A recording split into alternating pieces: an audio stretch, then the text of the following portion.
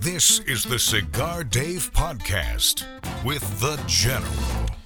It is hard to believe that we are already in the last week of October 2021. Football season is upon us. I mean, it's hard to believe. What are we now, like week 9 in football? The nice thing is we have 17 games. I'd like to see like 30 games personally. Actually, 52 games a year would probably be better. But it is our tradition here on the Cigar Dave Show that at the end of October we celebrate the end of Cigar Oktoberfest with a grand finale, a giant Oktoberfest tasting maneuver edition of the Cigar Dave Show, where we talk about beer, we sample various beers, we pair them up with various cigars, and today I am pleased to report that we have selected 17, maybe 18 beers. If we have time, maybe we'll get to 18 beers that we will sample today, starting from mild all the way to full and unique various expressions of beer along the way. Long Ash greetings and salutations, a Long Ash snappy salute, semper delectatio, always pleasure. Long live the alpha, make masculinity great again. Screw the enemies of pleasure, save America. It is your global 5-star general alpha male in chief, Cigar Dave front and center. We have moved Command Center Alpha to the Davidoff of Geneva store and lounge, where not only is it Command Center Alpha, but it is also Humidor 1A, and we are in the Cigar City of Tampa in their magnificent 5,000 square foot mega store and lounge. And it is my pleasure to welcome our special beer expert, well-known brewmaster in the Cigar City area, Tim Shackton, who is the brewmaster of Eulalie. I believe, if I'm not mistaken, Tim, Richard Gonsmart, the founder of Eulalie, and certainly the family behind the Columbia Restaurant and Columbia Restaurant Group. I think Richard told me Eulalie's in the top 5 grossing restaurants in the state of Florida now. Well, we're certainly busy every day, and it's such a pleasure to be back here with you, sir. It was our delight to have you. We really enjoyed it. Did we do it last year? We did 2 years ago. That's right. Last year with all the craziness, I don't think we did it, but 2 years ago we had you, and we had to bring you back. Now, before we get to talking beers and talking about the history of Oktoberfest, let me remind you that the Cigar Dave Show is presented by Gurkha, the world's finest cigars, including the Gurkha Trenta, commemorating 30 years of cigar excellence. The Gurkha Trenta is everything you'd expect from a Gurkha. Exquisite construction, exquisite flavor, exquisite pleasure. Visit GurkhaCigars.com. And by Davidoff of Geneva, introducing the new Avo Caribe. Experience the journey of flavor, created by a synchronized blend from the Caribbean and accentuated with a touch of tobaccos from Central America. Head to the land where palms sway to the breeze of the sea with the new Avo Caribe, available at DavidoffGeneva.com. Now, Tim, interesting story behind Eulalie before we get into talking about Cigar Oktoberfest and various beers. Richard and I go way, way back. I've known Richard almost 27 years. The way we met is I started the Cigar Dave Show, the predecessor called Smoke This, July of 1995. 1 hour in Tampa on WSUN, 620 at the time. A couple of months after we start the show, I get a call from Richard. And there was some cigar event that we were both at, and we said, well, great, let's talk. And he said, I'd love to do your show live from our historic cafe, which takes about a quarter of the entire restaurant. It's an entire city block, the Columbia Restaurant. Nothing like it anywhere else in the world. And he said, I'd love to do that because that was started in 1905 as a cafe for the cigar workers in Tampa, in the Cigar City. I said, great. And the next thing you know, the first Saturday of every month, we are doing the Smoke This Show, then the Cigar Dave Show from that cafe. And we had people coming from all over the place every time we did the live show once a month. We had a great time. And unfortunately, the enemies of pleasure reared their ugly head, and the new indoor smoking laws took effect, and that kind of put the kibosh on it. But we did it for about 4 or 5 years and really had a wonderful time. And when I see Richard, we always talk about the great memories that we had. Well, Richard is a visionary, and the old Tampa Waterworks, just north of downtown, this building, very historic building, but there was nothing around there, nothing in the building. When he first told me I'm going to do this restaurant, and he told me the concept, native kind of Florida foods, and he told me where it was, and I'm like, where? There's nothing around there, Richard. Are you out of your mind? I said, who the hell's going to go there? Literally, there was nothing there. And he told me initially we were going to put $2 million. He said it's going to take us $2.5 million on the high side to do it, to renovate this building and rehab it and do what he wants to do. Well, $8 million later, he finished it, and everybody thought he was, and he told me, he said, I didn't do this for the money. I did this because there's history here, and I really thought we could do something special. And he told me, he said, I didn't think I was going to make any money on it because we went, 4 times over budget, 3 times over budget, whatever it was. Well, now it's one of the top, I think he told me 5 grossing restaurants in the state. I was with Cigar Mother a couple of weeks ago. We saw you. We had a lovely lunch there. It's a great restaurant. It's right on the Hillsborough River, right near the Tampa Riverwalk. And one of the things that Richard wanted to do to make it special was create an in-house brewery, make it different. And so therefore, Tim, that's where you come in. Well, I tell you, there's a historical precedent that ties to the Gansmart family. Richard talks about it all the time with the property. And his grandfather, Casimiro Hernandez, who was the founder of the Columbia restaurant, was a brewmaster himself. I didn't know that. He was a brewer, yeah, at the Florida Brewery in town. And the Columbia Cafe, before it became the Columbia Cafe, was owned by that brewery. I never knew that. And it was a tavern. So the story goes that he bought that space to open the cafe. And the cafe was sourced with water from the springs that sit on the property of Eulalie. So the very first batch of black bean soup that came out of the line to serve all those Germans and Italians and Cubans that were rolling cigars, that first recipe came from a water source that is very special to us at Eulalie. I remember being there the very first time, walking into Eulalie and seeing a property that was in a horrible state of disrepair. Totally. I tell this story all the time with guests that come in the building. I said, you know how far we've come. It's amazing. There were open fire pits in the middle of the building, and it just looked like it had seen better days. But I listened to the vision of what the idea was, and boy, if you listen for 5 minutes to the man, you just fall into it, hook, line, and sinker.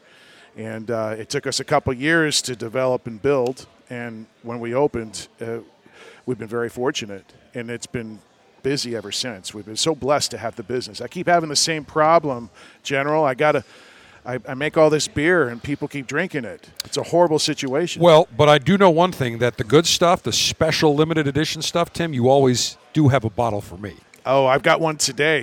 Yes, it's going to bring you to tears of joy. It's interesting because one of the things I told Richard, for example, with Eulalie, is I said, Richard, you epitomize the saying that follow the process, don't follow the money. Because I guarantee you he never once looked and said, geez, how much money do you think I could make by doing this restaurant? I've told this to him, and he said, no, you're right. He said, I have always focused on what we could do food-wise. He told me, he said, I traveled all over the place to find the type of ingredients around the state, around the country. He really wanted to make it native Floridian and do things very uniquely. And a lot of people, I think, if you look in today's corporate culture, they look and say, okay, let's put a spreadsheet together and say, okay, we're putting this so much. How many people can we serve? How much? What's the bottom line? He never concentrated on that. He concentrated on, number one, let's build something unique and special, something long-term. Let's put a very unique menu. Let's put a brewery in here. Nobody else really has that per se. So he put a lot of uniqueness into it. But as my father always would say, he goes, always take the experience, the money will follow. And I think this is the exact same thing. You start out with something you believe in. You trust the process and say, this is what we're going to go through. I'm not worrying about the bottom line. I'm worrying about doing everything right. Getting the building the way I want it, getting the menu, the food, the culture, how we want to do things. And then what do you know? When you do all those things, amazingly and miraculously, customers come in and the money follows. And I think there's too many times where people say today, hey, let's how much money can we make? And those are the restaurants or those are the businesses that fail.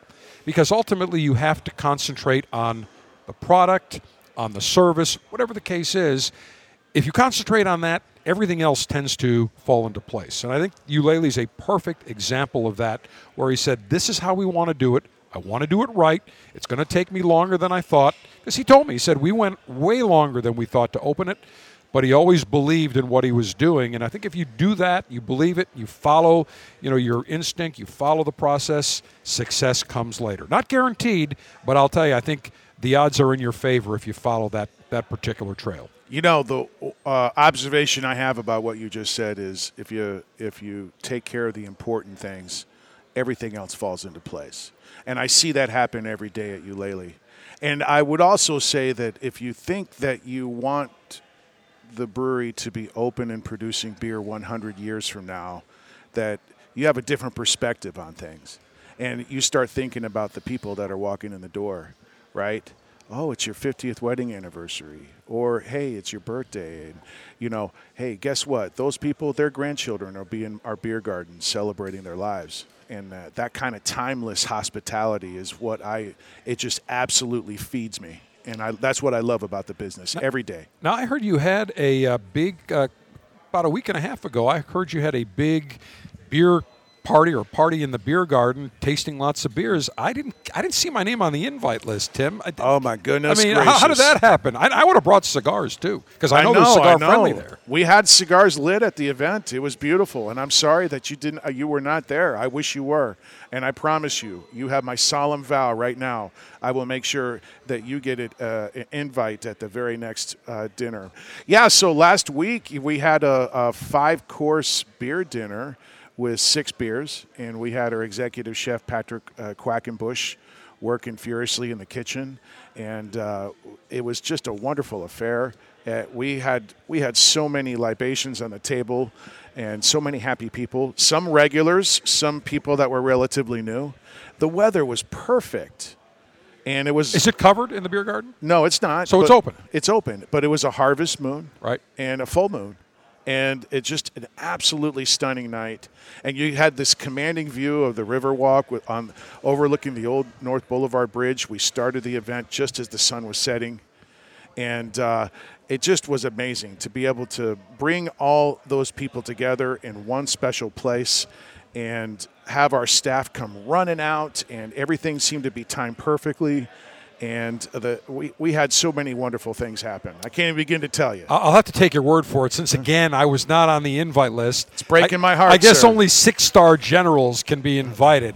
5 stars are not invited. But I know the next one you have, you know where to find me, Tim. You got it. All right, we'll be there. Consider it done. And I'll bring the cigars, too. All right. Fear not. And I know we'll go through all of those. And I know Richard enjoyed some great cigars. And I'll never forget, one time we were at a Big Smoke down in Miami Beach, and I didn't know Richard was going to go. And sure enough, we're at the Big Smoke, and I think it was at I'm trying to remember what hotel. I think it was at the Lowe's at the time or the Westin. And, of course, I'm walking by, and all of a sudden I hear, Dave.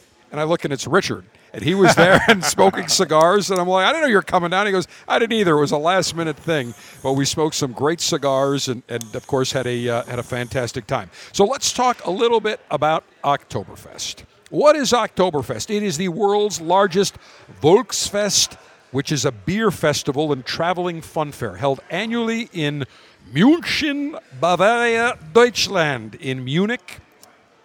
It is a 16 to 18-day folk festival running from mid-September until the first Sunday in October. More than 6 million people from around the world attend every year.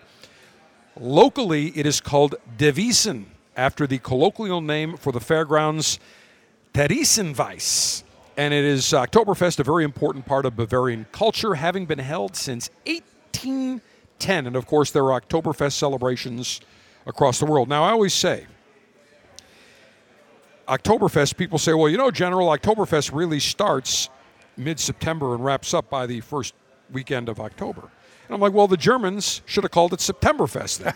So we celebrate it in October. I don't care when they celebrate it. It's called Oktoberfest, not Septemberfest. Now, in 2020, It was canceled. This year, canceled. Next year, it will be 17 September.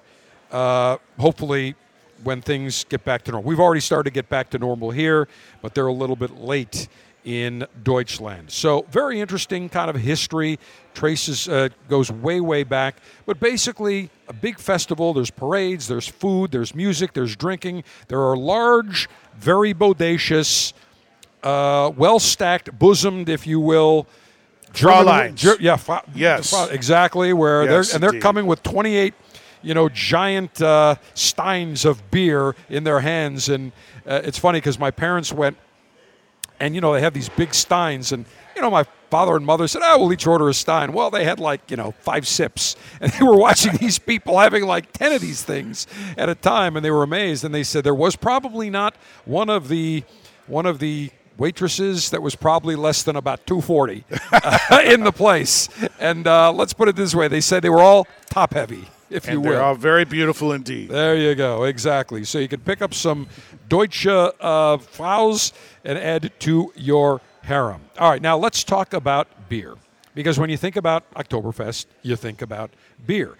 Beer is one of the oldest, most widely consumed alcoholic beverages in the world. Third most popular drink overall after water and tea. I was going to say coffee, but it's not. Water and tea.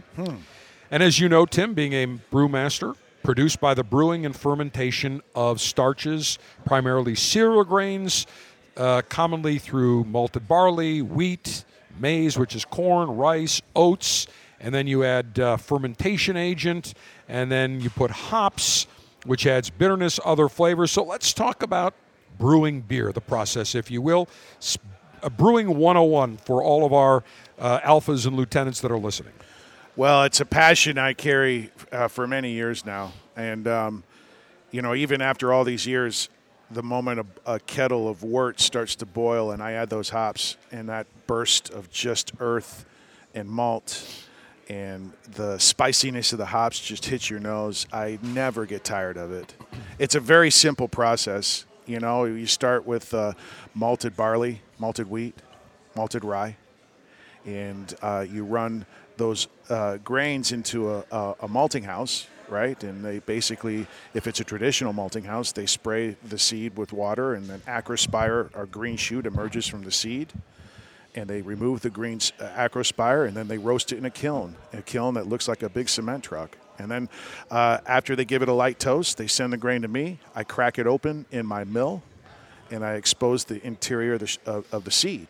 And as I crack it open in my mill, it goes and travels up an auger and gets sent into a tank that holds the dry grain. That's a grist case. And then we drop the grain from the grist case into a mash tun. A mash tun, it's like a big coffee machine. It has a false bottom, and I'm spraying water at a very specific temperature and onto the grain as it drops, and I make a big bed of mash. It looks like oatmeal when I'm done. And what we do is, if it hits the right temperature, we allow the mash to rest for about an hour, and all of those soluble starches in the grain convert into fermentable sugar. And then we extract all the liquid from the grain. It's like making a pot of coffee. We continuously add water to the grain bed, and it's extracting not only the sugars from the interior of the seed, it's also the roastiness of the outside of the shell. So if I want to make a stout beer, I use a lot of dark roasted grains. Right. If I want to make something delicate like a Pilsner, it's a lot of pale roasted grains. So we'll fill our brew kettle up with at Eulalie, it's about 15 U.S. barrels. It's almost 500 gallons. And we'll boil that wort. And that's the raw beer. We call it wort. And as it's boiling, we add hops. And the hops are beautiful. Hops are like grapes are to wine. They collect essence of the region of the soil that they're grown in. So we'll use hops from all over the world. And if I want fruity, I'll use something from New Zealand or Australia. If I want floral and spicy, I'll go into the Czech Republic or Germany. If I want pine and citrus and bold, we'll go Pacific Northwest all the way. So we'll add the hops while the wort is boiling. And then we'll cook the beer for a couple hours and then send it through a heat exchanger to cool it down into a big conical tank, a stainless steel tank that's refrigerated. It's called a fermentation tank. And we're going to aerate the wort with food-grade oxygen. And then we introduce a yeast to the beer. Now, the yeast is the magic, right? If it's an ale yeast, there's two different types. There's ale, there's lager. We do both at Eulalie. But the yeast comes out of its dormant state and engages into the wort and starts to consume all the sugars and creates a byproduct of alcohol and carbon dioxide gas, and that's called fermentation. So that can last as little as several days, as long as a couple weeks. And then there's a period of time where there's in the same tank that will have a period of cold storage. To store cold directly translates to lager. So we cold store all of our beer until the yeast settles naturally, and then we'll pump the finished product when it's ready to drink into our cold room to serve. All in all, it could take as little as 2 weeks. It could take as long as 6 to 8 weeks, depending on the beer style. But at Eulalie, because we don't package for distribution, we have 1,000 people coming in every single day.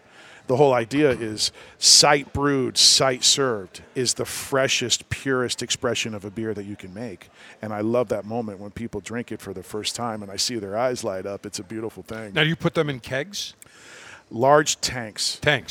Each tank holds the equivalent of 30 of the college-sized kegs you might see. And, of course, the beer goes directly from those tanks through underground refrigerated beer line to the faucet, to the glass, to the table, hopefully as quickly as possible. Now, I've tasted wort, and it's very sweet. Yes, it is. It's almost drinking like because I said, you can drink this? They go, yeah, you can drink it, no problem, because it's already boiled. Mm-hmm. So it's very sweet, very unique, has almost a honey-like aroma to it. There's many different worts you can produce. And, of course, that's one of the key to the flavor expression of a beer is what kind of a blend of malts do you use. If you want chocolate, if you want spicy, you can use dark roasted malts. If you want red, you've got caramel malts. That doesn't mean that there's caramel in the beer. Right. But that's how they roast the grain to give the effect of caramel. And, of course, again, I come back to the most difficult beer to produce, which is the lighter lagers and the pilsners. Why is that more difficult? Well, it's hard to execute. It's cold fermented. You have a very limited parameter of ingredients. You have a long period of time for production. And any mistake is laid open bare. So if you ever walk into a brewery and you want to understand the skill set of the brewmaster in the brewery, go taste their light lager, or if they have a pilsner. That will tell you. That will tell you how skilled they are. And, of course, our Pilsner, Eulalie Light, is our best-selling beer, by far. Well, lager is the number one selling style in the United States because when you think of Budweiser, when you think of Coors, when you think of Miller, those are all lagers. Yes, indeed. It's known as liquid bread. I would venture to say that the original craft beer movement in America happened in the 1880s. You know, you had folks like my great-great-grandfather and John Shandorf, and he was a tavern owner in Milwaukee. And right at the center of that period of time, when the German brewers, there was no artificial refrigeration. As a matter of fact, the very first artificially refrigerated brewery was right here in Tampa. Really? Yeah, in 1887. Didn't know that. Yeah. So without that, they had to harvest blocks of ice from the lake, and they used caves and basements and covered with sawdust, and it was a very hard process. And, of course, back in those days, your distribution route was as far as a horse-drawn wagon could go out and back on the same day. So they've progressed so much during that time. But it was that period of time when the new German brewers came in, and it was so crisp, so flavorful, it drank like liquid bread. It revolutionized the world, actually. Well, and that's what's interesting because up until maybe 20, maybe 30 years ago, beer was very regional. You're from Milwaukee, so you would have the beers that were from Milwaukee. I'm from Buffalo. There were, Iroquois beer. There was Utica Club, and we're going to try one of those. But beer was very, very regional, much like cigars were way back then. They weren't nationally distributed. I think really the first one to go national was probably Anheuser-Busch with Budweiser. But most cities, you drank a locally brewed beer.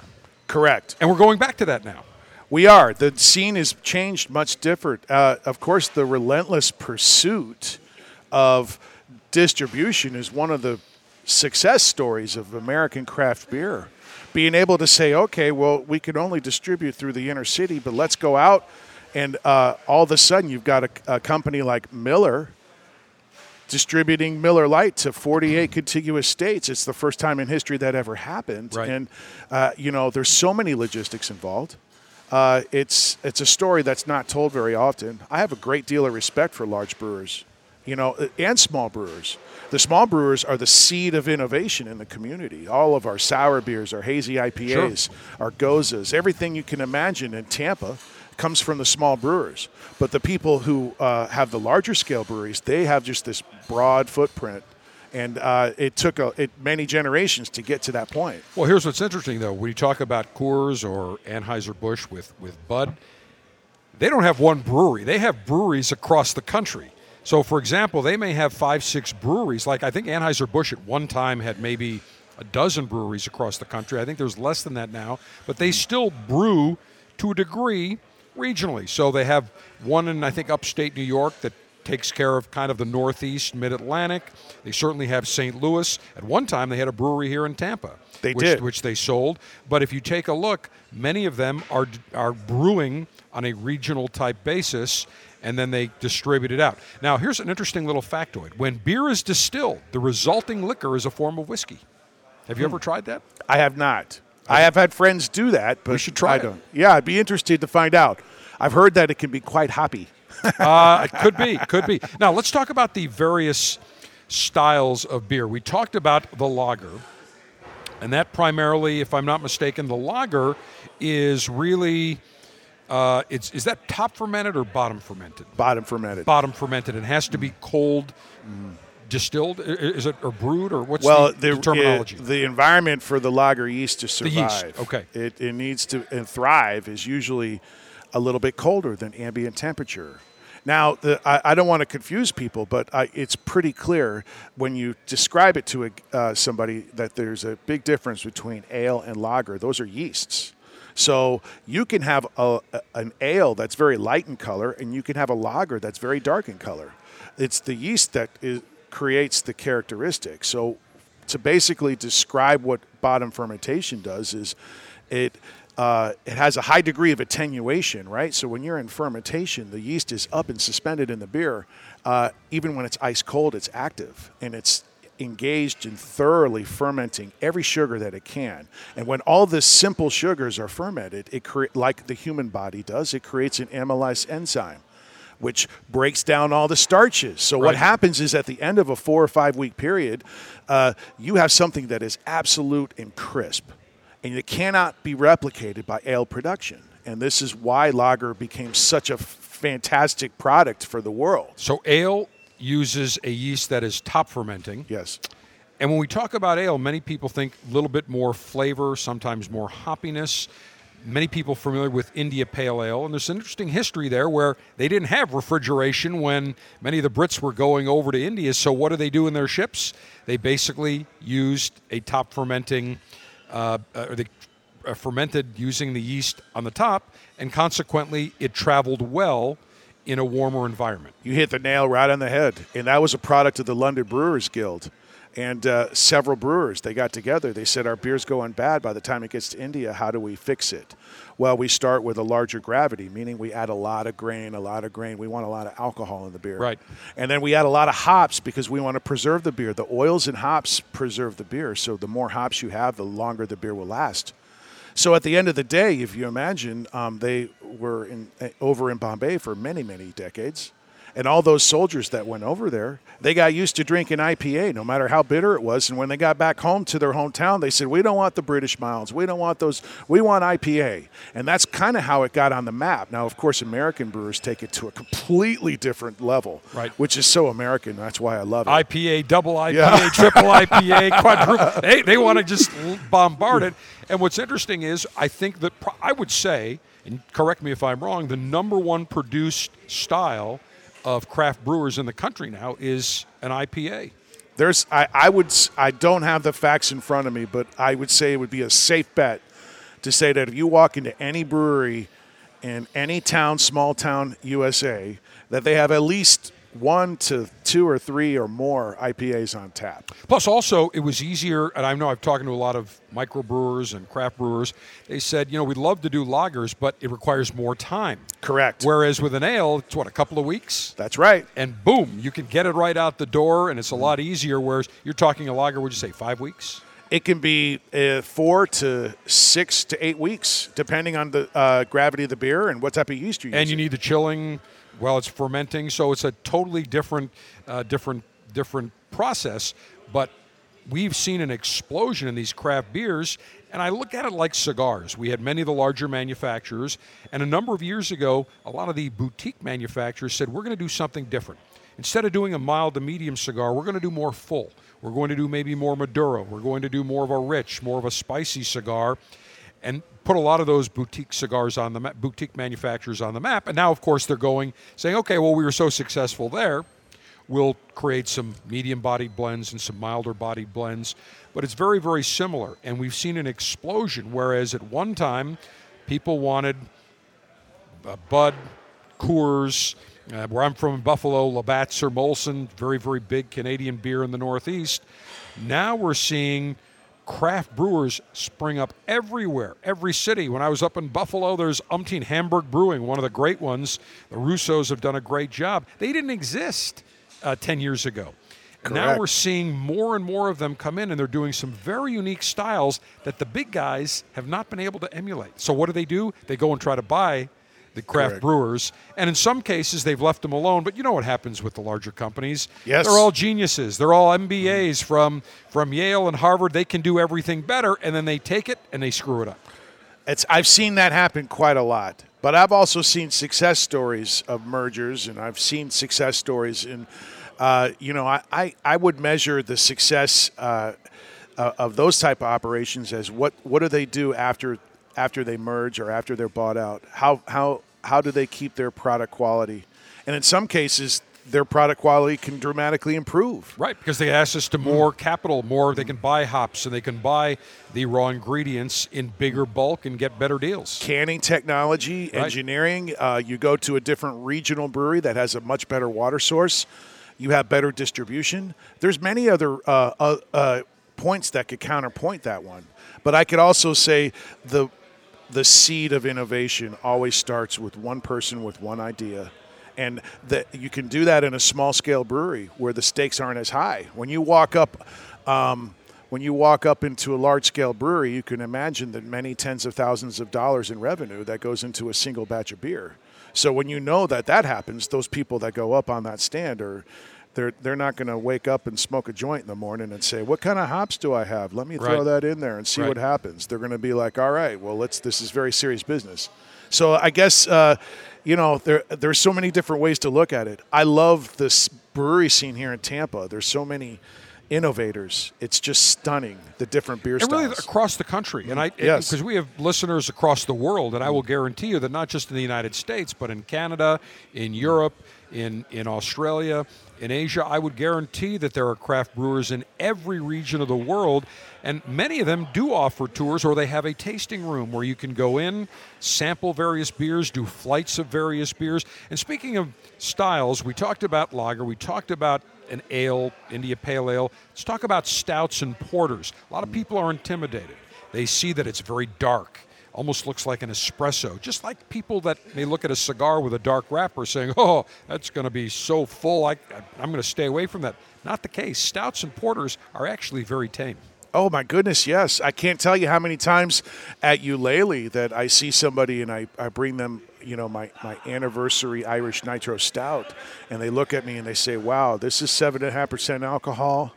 I don't know. A typical Pilsner might be 4.5 or 5%. But then again, you say, like we did at our wonderful beer dinner, we just think outside the box.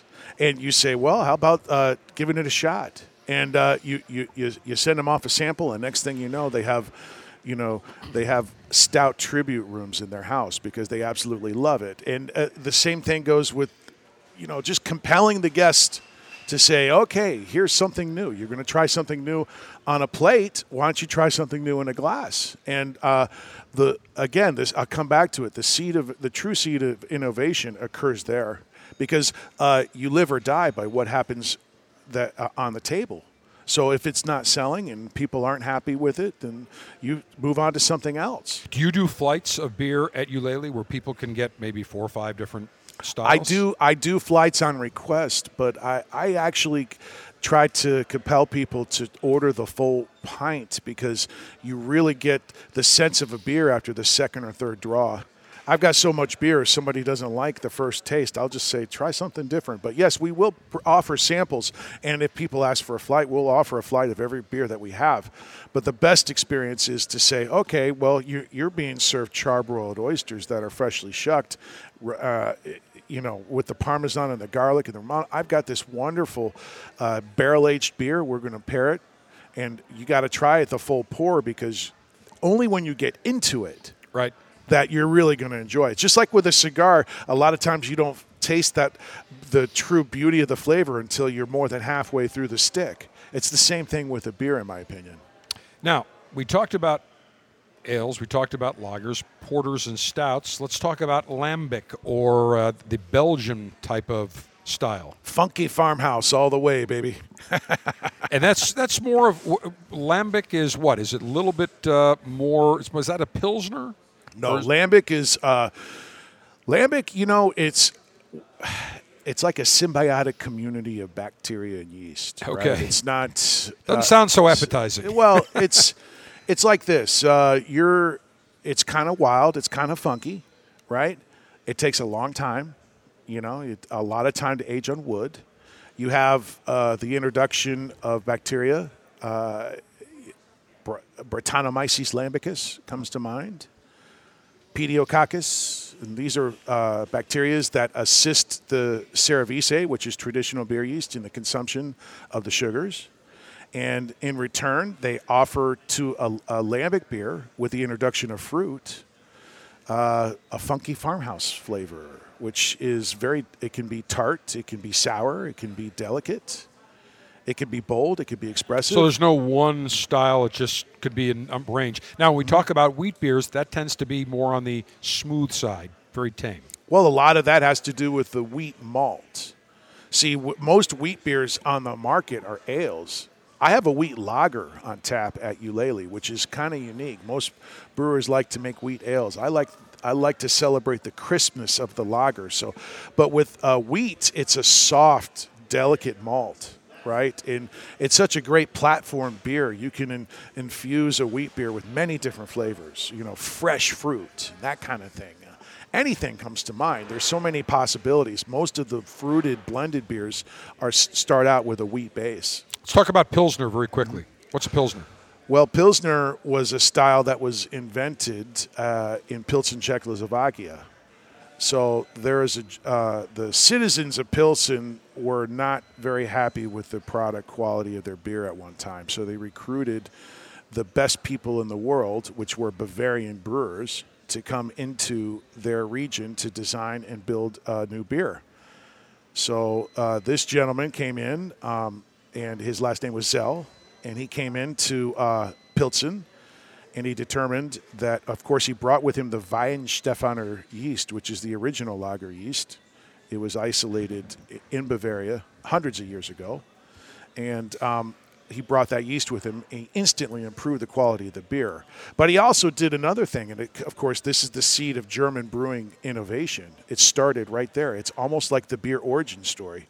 He came in, and he realized that the malt they were using open fire pits to toast the malt, and it created an off flavor. So he went back to his house, and he designed the world's very first indirect fire kiln. And that's what created this delicate little toast to the malt that they harvested from the fields. And then, of course, the combination of the local hops, but the most important thing is the softness of the water supply. All of a sudden, he created this cold fermented thing of beauty called a Pilsner beer, and it just launched this revolution. Now, of course, almost 70% of the entire world beer supply is Pilsner. Right. And there's a reason for that. It was stunning. it was stunning in its breadth and scope at that time. All right, Tim Shackton, the brewmaster at Eulalie in the Cigar City of Tampa, our special guest, as we will be conducting Cigar Oktoberfest tasting maneuvers on today's edition of the Cigar Dave Show. We have 17 beers, if we get through them all, that we will sample. Maybe we'll get through all of them. Maybe we'll get through some of them. The nice thing is it's not about how many. It's about enjoyment. It's about quality. And we've got great beers that we will sample. But first, around the corner, we will conduct the International Cigar Lightation and Libation Ceremony. Gurkha is known for creating the world's finest cigars. And to celebrate the 30th anniversary of the Gurkha brand being launched in the United States, the blenders at Gurkha created the Gurkha 30, celebrating and commemorating 30 years of cigar excellence.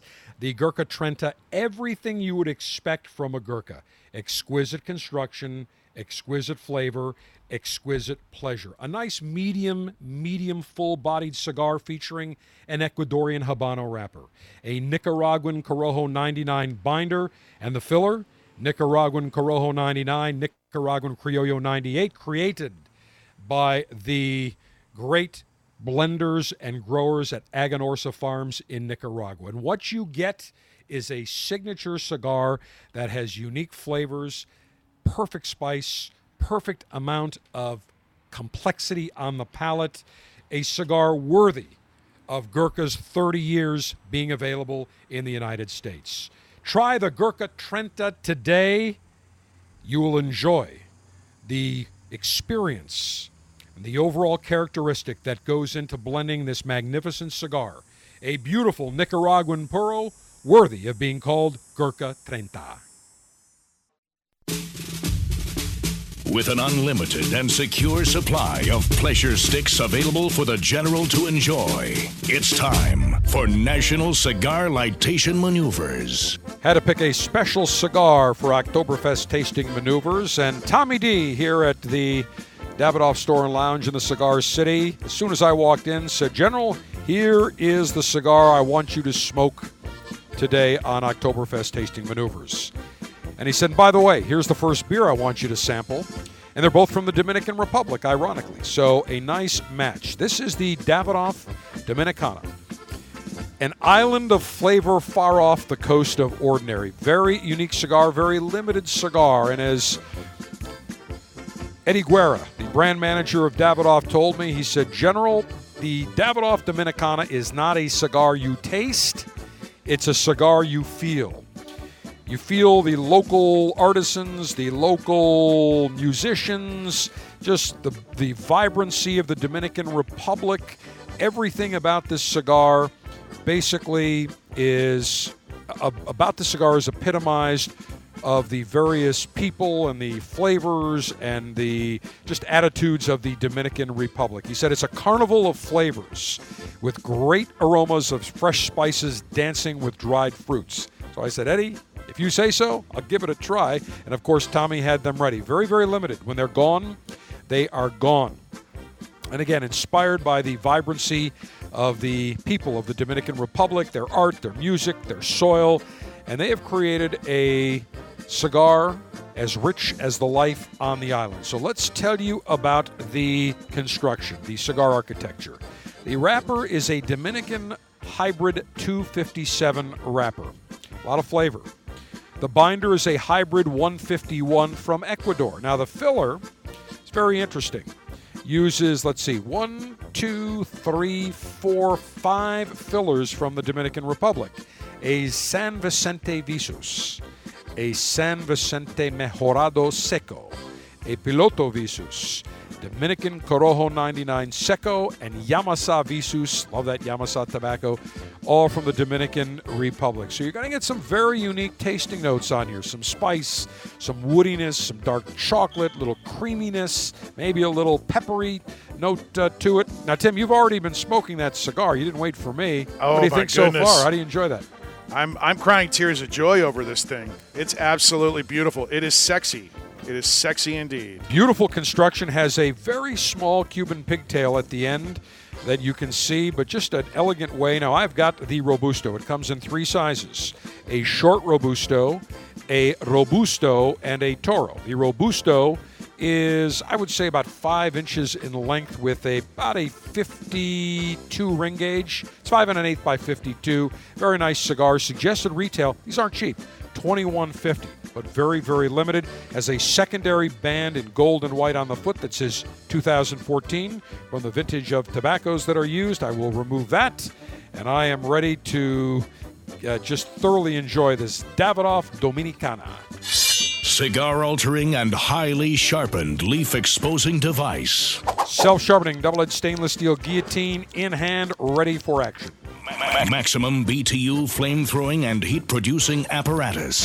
Well, from the Cigar Dave R&D Laboratories, let me adjust the flame. Oh, man, does that thing come out. Holy mackerel. These guys were not kidding when they told me, be very careful of this lightation device. They call it, this is the Welder's Torch version 2.0, and now I know why. I got to be careful on this thing. This thing has got some massive fire. Holy mackerel. It's like a fire breather. A Marine could use it as a weapon. I'm telling you, got to be very, very careful, and I will be.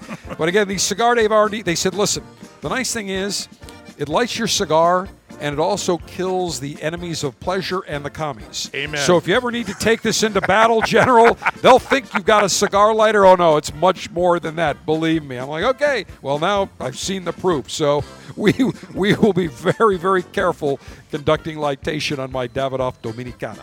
Cigar pre-lightation checklist complete. No faults detected. Area clear of all enemies of pleasure. Approval to go throttle up in 3, 2, 1.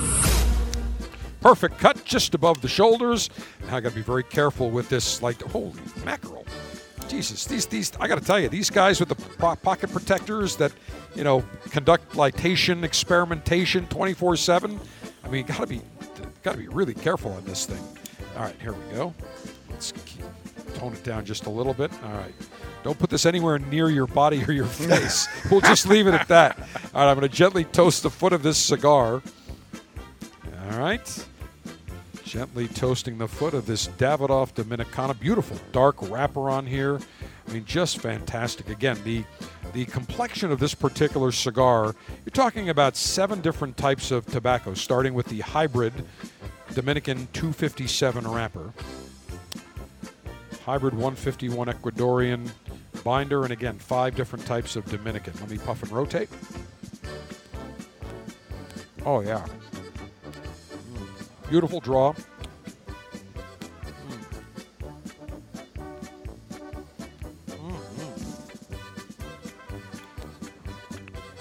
So this is a Dominican, not a Dominican Puro, because it has the Ecuadorian binder.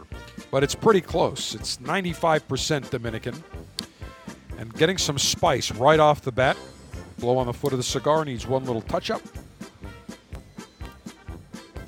I'll blow out, let it sit for just a few seconds. Nice aroma. Take a puff. Very nice. Very rich right off the bat. Very woody. Almost getting a nice spice right on the palate. And I'm sure as we smoke this down along the way, we're going to get some various different tasting notes. But this is definitely, I would say, a medium plus cigar. Maybe even slightly full. This is definitely not for a novice connoisseur, but if you like a lot of flavor and you're going to be enjoying some, I'll tell you, this would go with a stout. This would go beautifully with a nice IPA.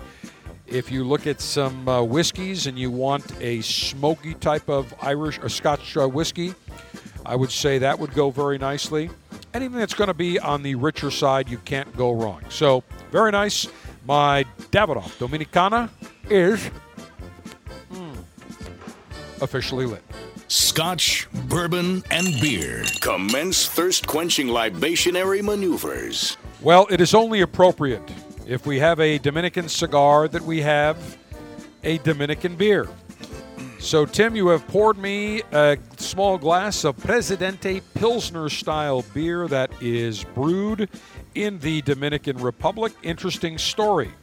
In 1929, an American industrialist by the name of Charles H. Wanzer founded a brewery and started brewing the iconic Dominican beer Presidente in 1935. The beer was named in honor of then Dominican President Rafael Leonidas Trujillo. Initially launched as a dark beer, but in the 1960s, Presidente was transformed in the Pilsner that is recognized today. And here's what's interesting, that the brewery in 1986 was purchased by the Dominican cigarette and cigar company Grupo Leon Jimenez. Leon Jimenez cigars, very good cigars. The original manufacturer down in the Dominican Republic. They owned that for many, many years. And in 2012, Anheuser-Busch's InBev Brazilian unit, Ambev, bought a controlling stake from Grupo Leon Jimenez for $1.2 billion, forming the biggest beverage company in the Caribbean. And it's very popular in South Florida, in many parts of the certainly in Florida, many parts of the United States. So, Tim will say cheers. Cheers. And again, Pilsner. Let's take a taste.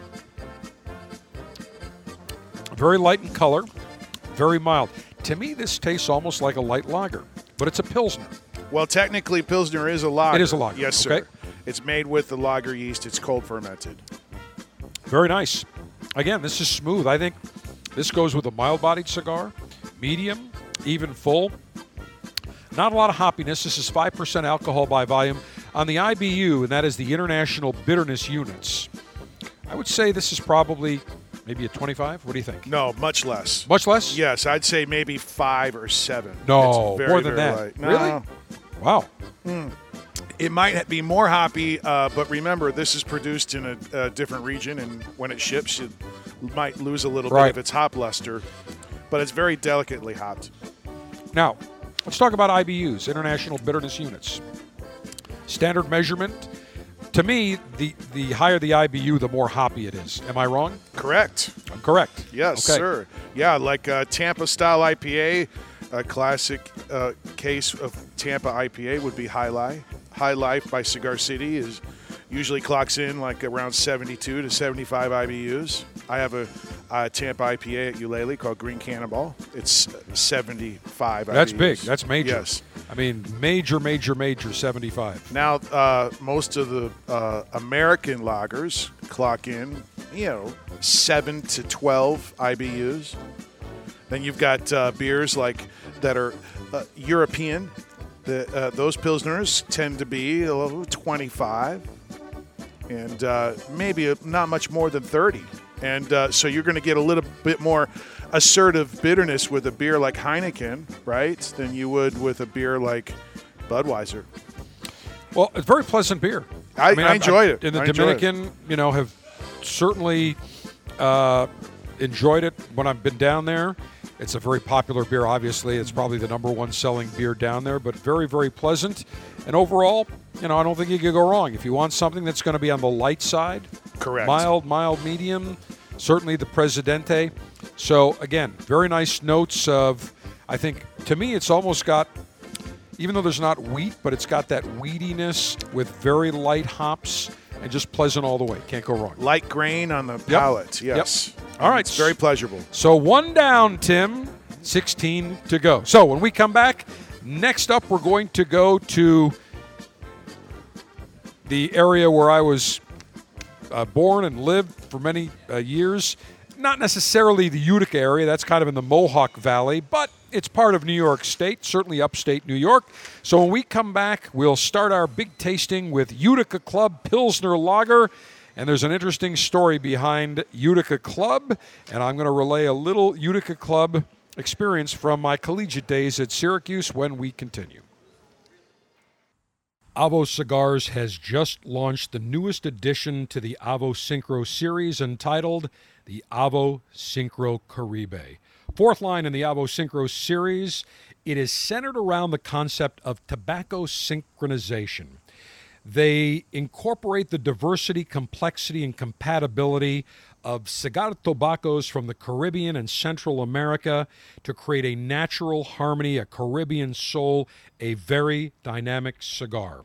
It uses natural distribution. What does that mean? The proportions of the cigar tobaccos on any given plant perfectly matched in the blending process. So what you get is a Dominican wrapper. You get filler tobaccos from Nicaragua, a binder from Ecuador that are matched absolutely perfectly. The taste, a lively, dynamic, harmonious flavor profile of Caribbean flavors, aromatic spices, some complex cocoa, a beautiful medium-bodied cigar with subtle sweetness resembling tropical fruits. The flavors, rhythm, and lifestyle of the tropics are encapsulated in the new Avo Syncro Caribe, available now at your cigar retailer or davidoffgeneva.com. Beer number 2 for our Cigar Oktoberfest tasting maneuvers comes to us from Utica. From upstate New York, the Utica Club Pilsner Lager. Now, here's an interesting fact about Utica Club. It was the first beer to be sold the night Prohibition ended in 1933. A premium Pilsner lager made from what they say the finest natural ingredients. It is a timeless classic celebrating more than 70 years in the pantheon of great American beers, the first beer licensed for sale at the end of Prohibition, and became a legend among beer lovers. It is brewed at the Saranac Brewery in Utica. And again, I'm looking at this, and as a kid, I remember seeing this, the old-style Utica Club. Kind of reminds you of some of those beers in Milwaukee, that the lettering back from like the 50s and the Gold 60s. Can. Yeah, Gold Can. Brewed, it says, from the best quality malt, grains, and choices. Hops absolutely pure. And again, just has that old style look. So, Tim, I'll have you open that up, and I'm sure that is going to be Pilsner Lager, similar to what we just had with Presidente. So it's probably going to be, and put this one right here, Tim. That's fine. Fantastic. That's good. Again, very light color to it, almost a golden color. Now on the nose, wow, definitely getting some nice, almost sweetness, a bread sweetness. Correct. I definitely got a sweet malt, aromatic. Let's say cheers. Cheers. Utica Club Pilsner Lager. It says XX Pure. Now, if it was triple X, then we'd really have to, put a disclaimer. But right now, it's just double X. Here we go. Bright, flavorful, notes of sweetness. It's more body than the Presidente. Right. It has refreshing. Yes, it's more brilliant, and it has a malt sweetness that is delicate. It's delicate. Mm-hmm. I like it. It's good. Very, very pleasant. Now, here's what's interesting. Really a little story. Saranac Brewery at one time was, I believe, Matt's Brewing. And when I was a student at Syracuse from 1982 to 1986, or as our good friend, the great Colonel Andrews would say, 1982 to 1986, the big popular beer in college at the time was known as the Matt's Beer Ball. It was this giant plexiglass ball that maybe had 2 gallons of beer, maybe a gallon, I don't know.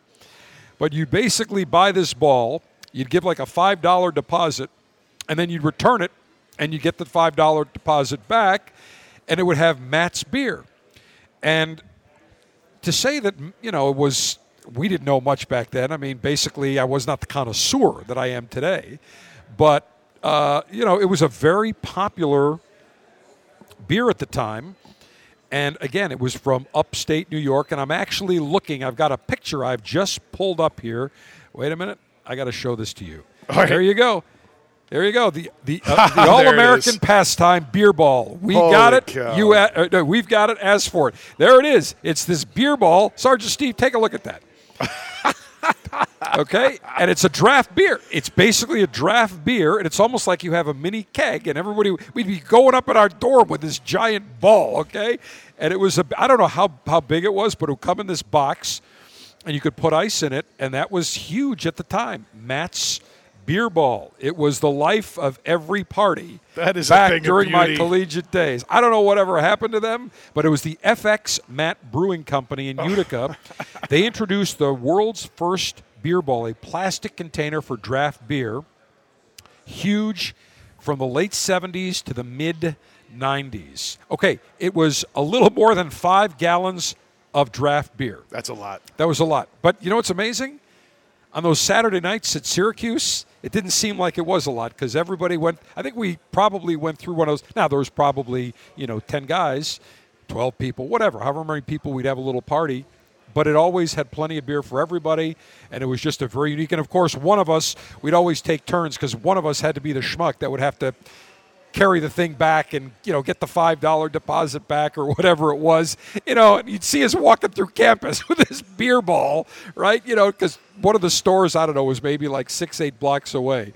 So it was definitely very big back at the time.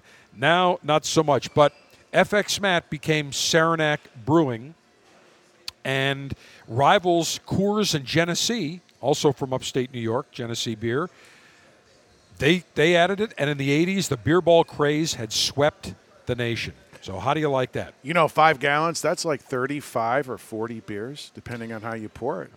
We went through it every Saturday. Yeah. I'll tell you what, it was not an issue. We went through that without a problem. And it's interesting because I'm just looking at Saranac's website right now, and they've got various beers. They've got Utica Club, obviously, is big.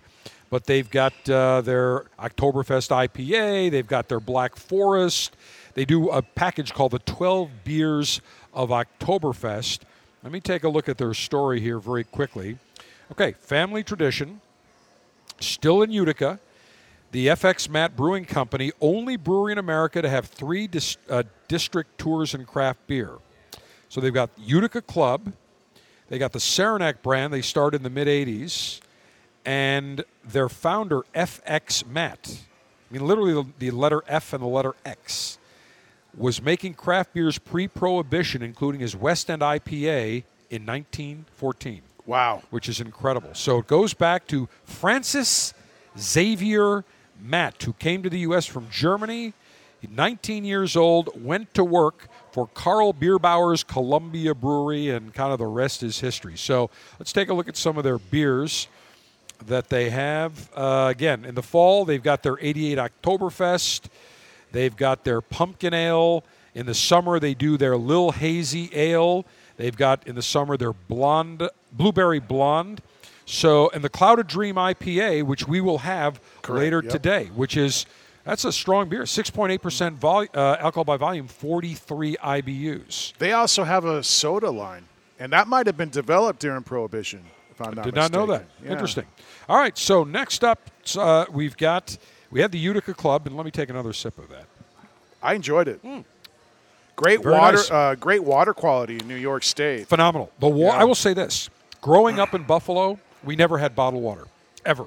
The water in upstate New York is so clean. In Florida, it's got almost a sandy grit to it. Not up in upstate New York. And my cousins lived on Grand Island, and they had the water that tasted, I'm telling you, it tasted sweet. Yep. I don't know where they got their water from, but whatever they did to it, it was just incredible. So when you look at upstate New York, Utica, Albany, even in New York City, much of their water comes from upstate New York. Definitely different than what we see down south. So we never had bottled water. Growing up, when I first moved to Florida, I'm like, bottled water? Now, of course, everywhere in the country has bottled water. But back then, we drank it right out of the tap. And you know what's amazing? We all survived. Yes. We didn't need plastic. We filled up. If we had a jug, we filled it right up from the tap. We had fountain water. It was tasty and delicious. There's a softness to New York water. Totally. 100%. We didn't need any water softeners growing up. We never had a water softener in the house. Down in Tampa here, you don't have a water softener, you can forget it. It's like bathing in iron water. It's horrible. hard water. Yeah. It is absolutely horrible. All right, now next up, Trooper Sun and Steel. Now this is one of your favorites, Tim. So let's talk about this because I believe this comes to us from the UK, from Robinson's Brewing. Mick the Brit must be thrilled right now. Well, I got to tell you, I don't typically shop by label, but I'm not going to lie to you. I am a huge Iron Maiden fan. Like, I loved the idea of Bruce Dickinson in his 60s jumping up and down on a stage in front of 100,000 people, screaming like a 20-year-old kid. And I just love their music. So when they came out with their Trooper beers, I was enthusiastic about it. But this is a new release from the brewery, and it is a sake lager. So it's interesting. Perhaps by saying sake, it's a double fermented Pilsner.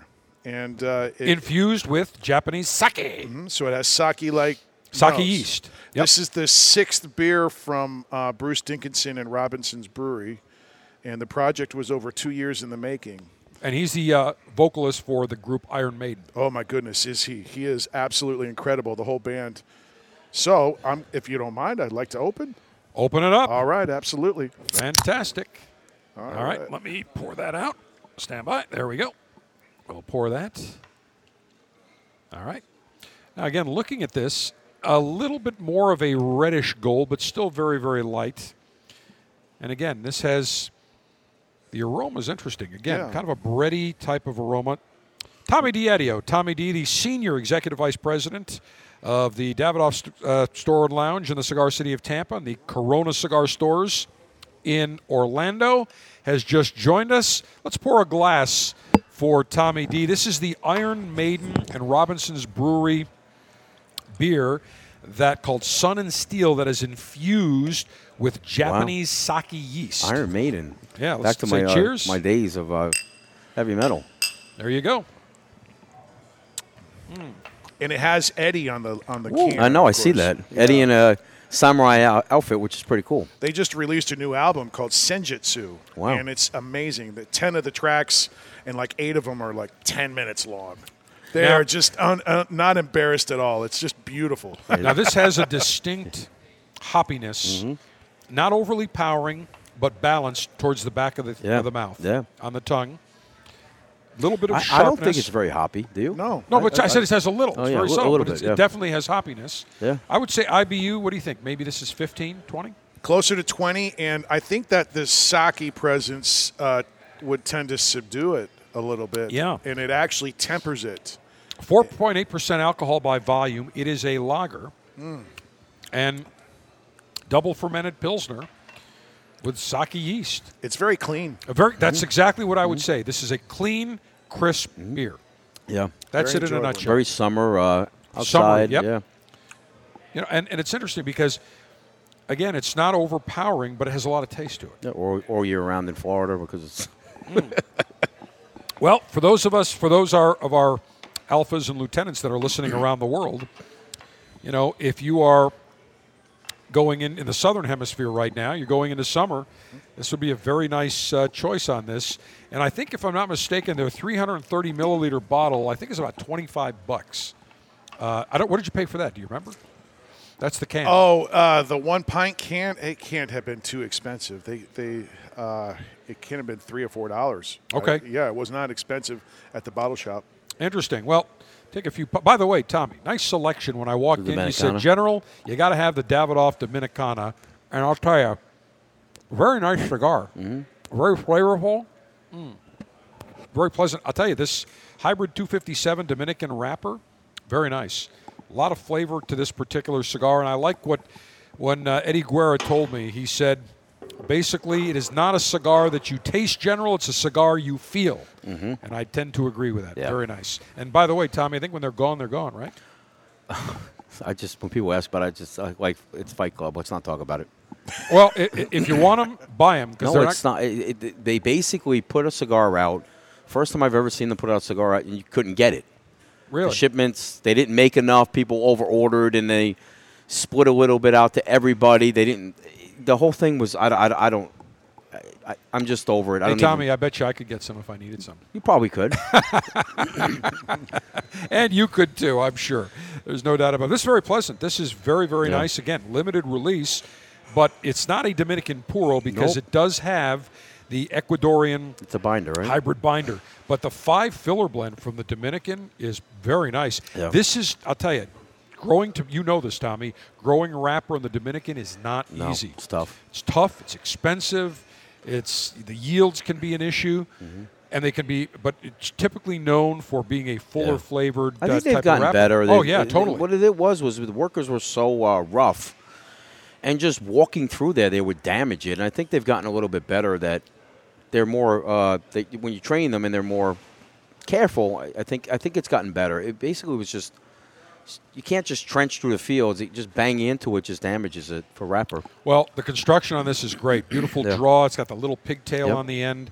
Very nice. The Davidoff Dominicana, if you're looking for a nice medium plus, lightly full-bodied cigar, I think on a 1 to 10 scale, I give it about a 7 in terms of. Tell you that little tiny one. You smoked there's a little Petite Robusta one. Yeah, exactly. That one's a powerhouse. It's Is like it? a 9. Is it really? Yeah, it's strong. So on a scale of 1 to 10, this is about a 7, 7.5, but very nice, not overpowering, just a really pleasant cigar. And as I've gone along, the flavor notes have certainly changed. Now, let's go to a beer that my good buddies at the Tank Brewery, the Plasencia family, who are probably the foremost growers of cigar tobaccos in Central America, make millions and millions of cigar. This is the Tank Loca. I was down there, I don't know, maybe last summer. That's a new one, right? Yeah, and it's a low-calorie tropical blonde ale. 94 calories, 2.8 grams of carbs in a 12-ounce can. Nice thin can, crafted in Miami, not far from Doral, the airport. And they say it's Miami's original low-calorie craft beer. And I will tell you, this is a very bright beer. So, Tim, I'll have you open that up. All right. And they make some fantastic beers. I think, don't you sell Freedom Tower here? In the other stores we do. Out here, it's tough because Cigar City's right around the corner from me. That's right. Yep. So I really don't sell a lot of craft beers here because when you look at this whiskey bar, would you want to drink beer here? Yeah, that's true. You do have tons. You got tons of everything. But I'll tell you, this is a low-calorie tropical blonde ale. For malts, they use Pilsner, Vienna, Crystal Caramel, unmalted oats. The yeast is co-fermentation with 2 different fruit-forward ale strains. All right, Tim, I'm getting into your technical ability here. So what they're doing is they're taking an ale yeast, which typically ferments at room temperature, which is 68 to 72 degrees, and they're probably bumping the temperature down a little bit just to where the yeast is active, which is, and my guess would be closer to 62 or 60, and they're offering to mimic what lager might do. Well, and it's the character hops they use are Blanc and Grüngeist, which I'm sure that rings a bell with you. Now, it says original gravity 1.028, final gravity 0.999. What does that mean? That means it's pretty thoroughly fermented. I mean, there's not a single little ounce of sugar left in this thing.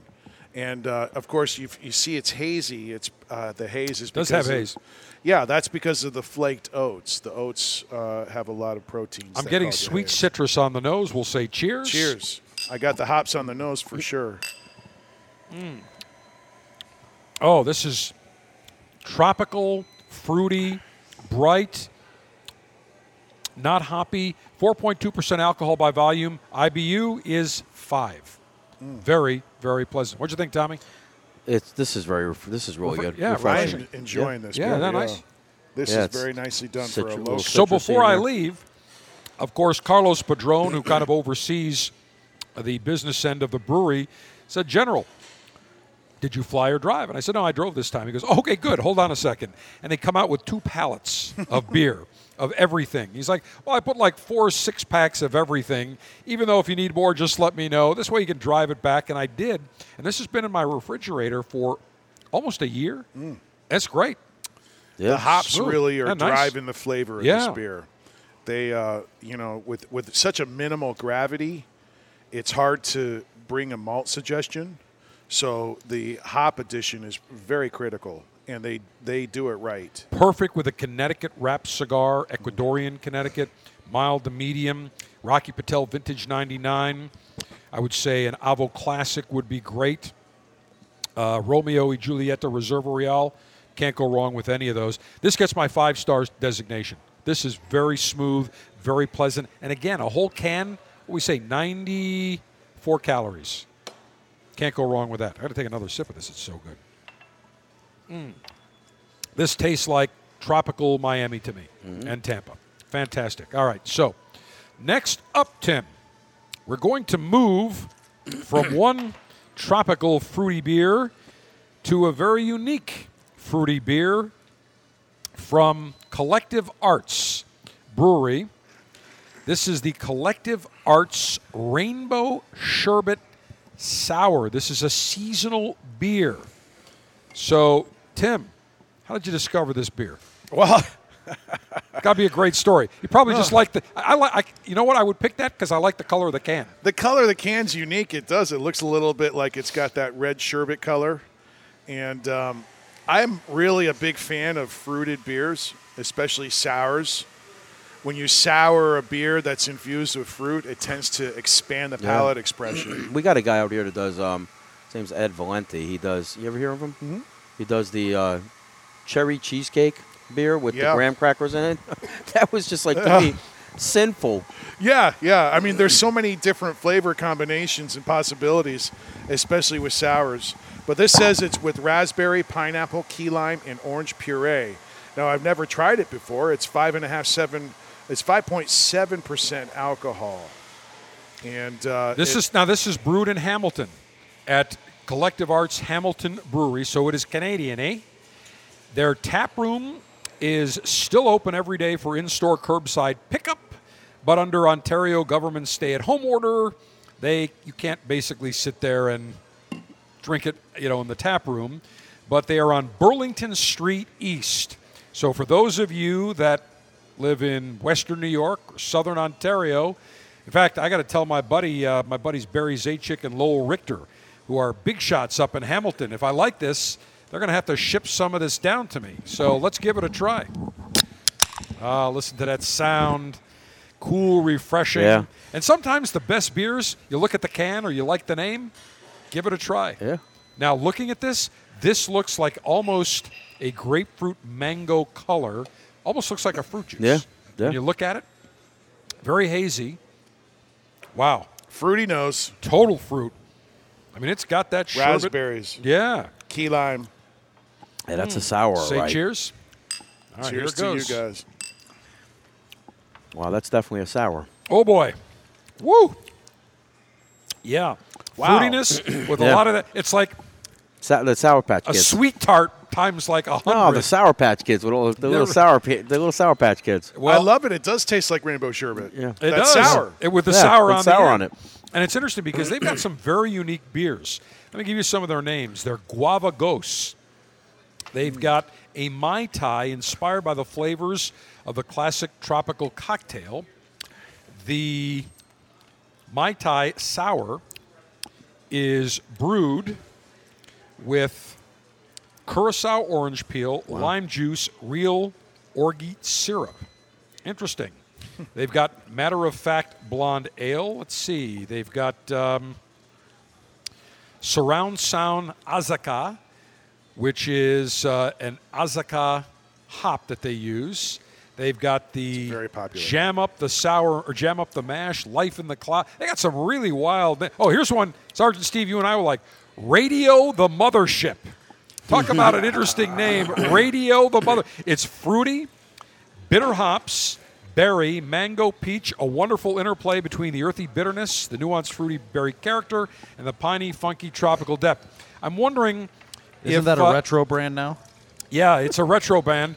I'm thinking what worries me is that if any of the larger companies, iHeart or Cumulus or Odyssey, if any of them get their hands on it, they're going to screw it up. So keep them away. Yes, Don't let them please. touch the beer. They screwed up the radio industry. They'll screw up the. They got some really interesting collaborations, and that's what's interesting is that a lot of these craft breweries have said we're going to do things very unique, like Funky Buddha Brewery. Yeah. They do some unique expressions. Here, this one, Collective Arts in Hamilton. Some really, really cool beers. This is good. This brewer is very talented because it's easy to do a one-dimensional sour with one individual fruit. Yeah. You know, this guy or young lady, whoever it is, the brewer there, has taken a combination of fruits, souring it, and creating the effect, trying to mimic the effect of flavor of something that is not a beer. So that's probably took a lot of research and a lot of experimentation. And it truly does taste like a rainbow sherbet. And, of course, with the sour note at the end. And the sour is natural. It's not a process-driven sour. Like they didn't just add lactic acid to this. It's very well done. I really enjoy it. Pack full of key lime. That's what I'm getting. The key lime with pineapple, orange raspberry, strikes the perfect balance between fruity sweetness and sour tartness. 5.7% alcohol by volume. I don't know what the IBUs are. It's deceiving because of that sourness. Well, it's like typically when you sour a beer, you don't want to aggressively hop it, especially if it's naturally soured. I'll tell you, fruity, really tastes like sherbet in your mouth with about 100 sweet tarts at the end to cap it off. I like this beer. Great with a cigar. Yeah, I'll tell you, I'll give this a 5-star designation. Yeah, because it's so unique. It's so now, Tim, would you try brewing something like this ever? Yeah, we've done sours before. I tend to stick to lambics, but we have a couple things in the works right now as from our sour department. But yes, we've experimented with sours under many circumstances, and it is a big style in Tampa right now. I would put this in a cognac snifter with a cigar. Perfect after dinner. It's so unique. Pour it over some rainbow sherbet. Yeah, this is not the kind of beer that you down straight up, but it's a sipping beer. Not my favorite. Not your favorite. No, but it's very unique. I know, of course. Sorry. Of course. But listen, it is a very unique beer, and I'm going to give it a 5-star designation. Not for everybody, but it does have a very, very nice taste. Now, let's go to more of a traditional Oktoberfest beer. Let us go to Deutschland. Let us go to the Hofbrau Brewery in München and sample the Hofbrau Oktoberfestbier. Yeah, an homage to the Weissen. So, this particular beer, Tim, is available mid-July to the end of September, bottom fermented, 6.3% alcohol by volume, hop varieties, Hercules. I'm sure it's pronounced differently, maybe Hercules. Pearl Magnum Select. The wort, it says 13.7% weight percentage. Mm-hmm. The brewing method is infusion. Malts, light barley malt, Munich malt, 23 on the IBU scale. Color is fine, shiny, strong, golden hue. Here's what it says for taste. Supple, soft, full-bodied, palatable with a slightly sweet finish. I can just hear Rocky Patel saying, this beer is supple, it's soft, it's full-bodied, it's palatable, it has a nice slightly sweet finish, it pairs well with pork, with light snacks, roast chicken, white radishes, hard cheese. You're going to love it. The color is fine, it's shiny, it's strong, golden hue. Is that about right, Tommy? Yeah, that's I think I hit him. I hit him right on the head. All right, so let's go ahead and let me dump this, and let's sample that up. So this is going to be on a Oktoberfest beer. This is a Weizen, so let's talk about the type of beer this would be. So Hofbrau is one of the original Munich breweries, and the Oktoberfest style is unique to that celebration, that original marriage of the Crown Prince Ludwig to Princess Teresa back in 1810. So I don't know if this particular recipe dates that far back. It could. Nice deep golden color, nice head, foamy head on the top. Love the nose. Very Say German. Cheers. Yeah. Cheers. Yeah, the nose definitely has got that, almost that yeasty type of aroma. There's malt there on the nose, malt too. Yep. Yeah. Take a sip. Oh, yeah, that's nice. Definitely, you can taste the hoppiness on the IBUs, 23. So it uses 4 different styles of hops with light barley malt, Munich malt. So it's a very, to me, a soft beer, but with that a bit of hoppiness on the back, but not overpowering. It's hoppy like if people who don't experiment a lot, it's hoppy a little bit like Heineken. It's got some of that European flavor. right? Yeah, very Heineken-esque, if you will. But unlike Heineken, it has a little bit of that kiss of malt sweetness. Mm-hmm. It's very well balanced. I love the head retention. I love the aroma. I love the clarity. Technical term, alphas and lieutenants, head retention. I got to use that in my discussion. So next time I'm out drinking a beer, I'll say, nice beer. I enjoy the very fine head retention. Mm-hmm. I think I could use that in some other subjects as well. Mm-hmm. But so head retention means that the foaminess stays on the top. Correct. And it also, you can look at the side of the glass and you see the white foam sticking to the side. That's called Belgian lace. Belgian lace. I like that. And this is a high-quality beer. It's Reinheitsgebot all the way. Which means? It's brewed according to the European beer standard. Now, of course, the original standard was April 23rd of 1516 in Bavaria. But they, in 1993, the European Union updated it, and it became the European beer standard of 1993. So it's malt, hops, yeast, and water exclusively. Yeah. So they can't do flavored beers like, for example, the Collective Arts Rainbow Sherbet Sour. They wouldn't be able to do that. By law, they can't. By law, they can't. And originally it was meant to protect the market and the pricing and all sorts of things. But ultimately, as the centuries have come by, it ended up producing some of the world's finest beers, no doubt. Well, now you know why we won World War II, because we have much more creativity, and that's why we're beating them in a product they invented. When you think about it here in the United States. Amen to that, brother. I think American beers are, bar none, the best in the world.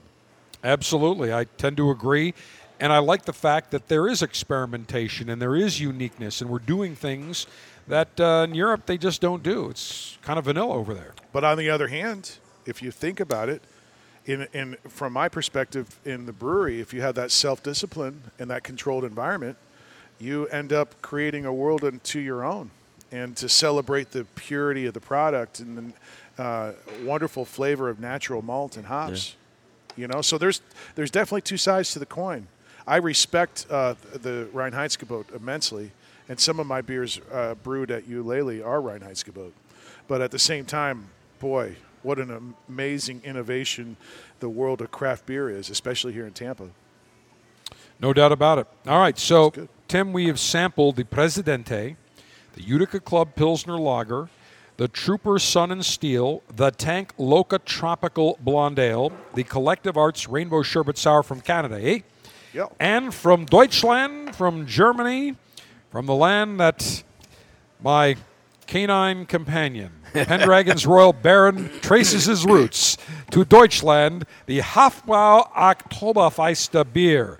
Now, next up, when we return, Tim, we're going to feature one of your fine beers, the Eulalie Weekend Weiss, as Cigar Oktoberfest tasting maneuvers continues front and center on the Cigar Dave Show.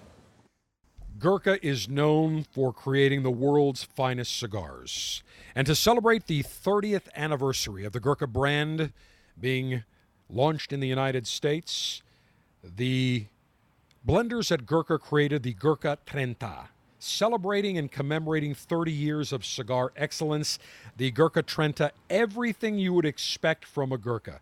Exquisite construction, exquisite flavor, exquisite pleasure. A nice medium full-bodied cigar featuring an Ecuadorian Habano wrapper.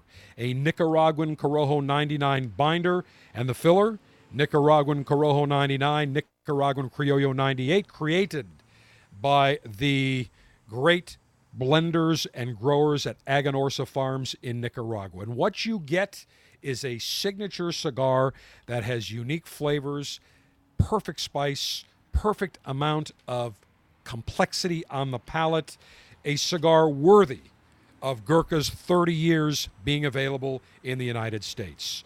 Try the Gurkha 30 today. You will enjoy the experience and the overall characteristic that goes into blending this magnificent cigar, a beautiful Nicaraguan puro worthy of being called Gurkha 30.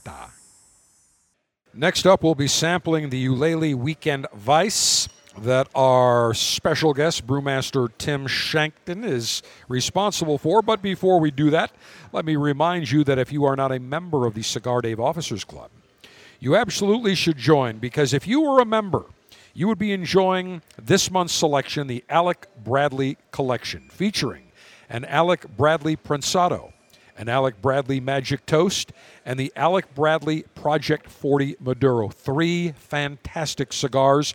The Prensado is a box press beauty, blended with a proprietary estate-grown Corojo from the Trojes region of Honduras. Just an exquisite cigar. It screams super premium.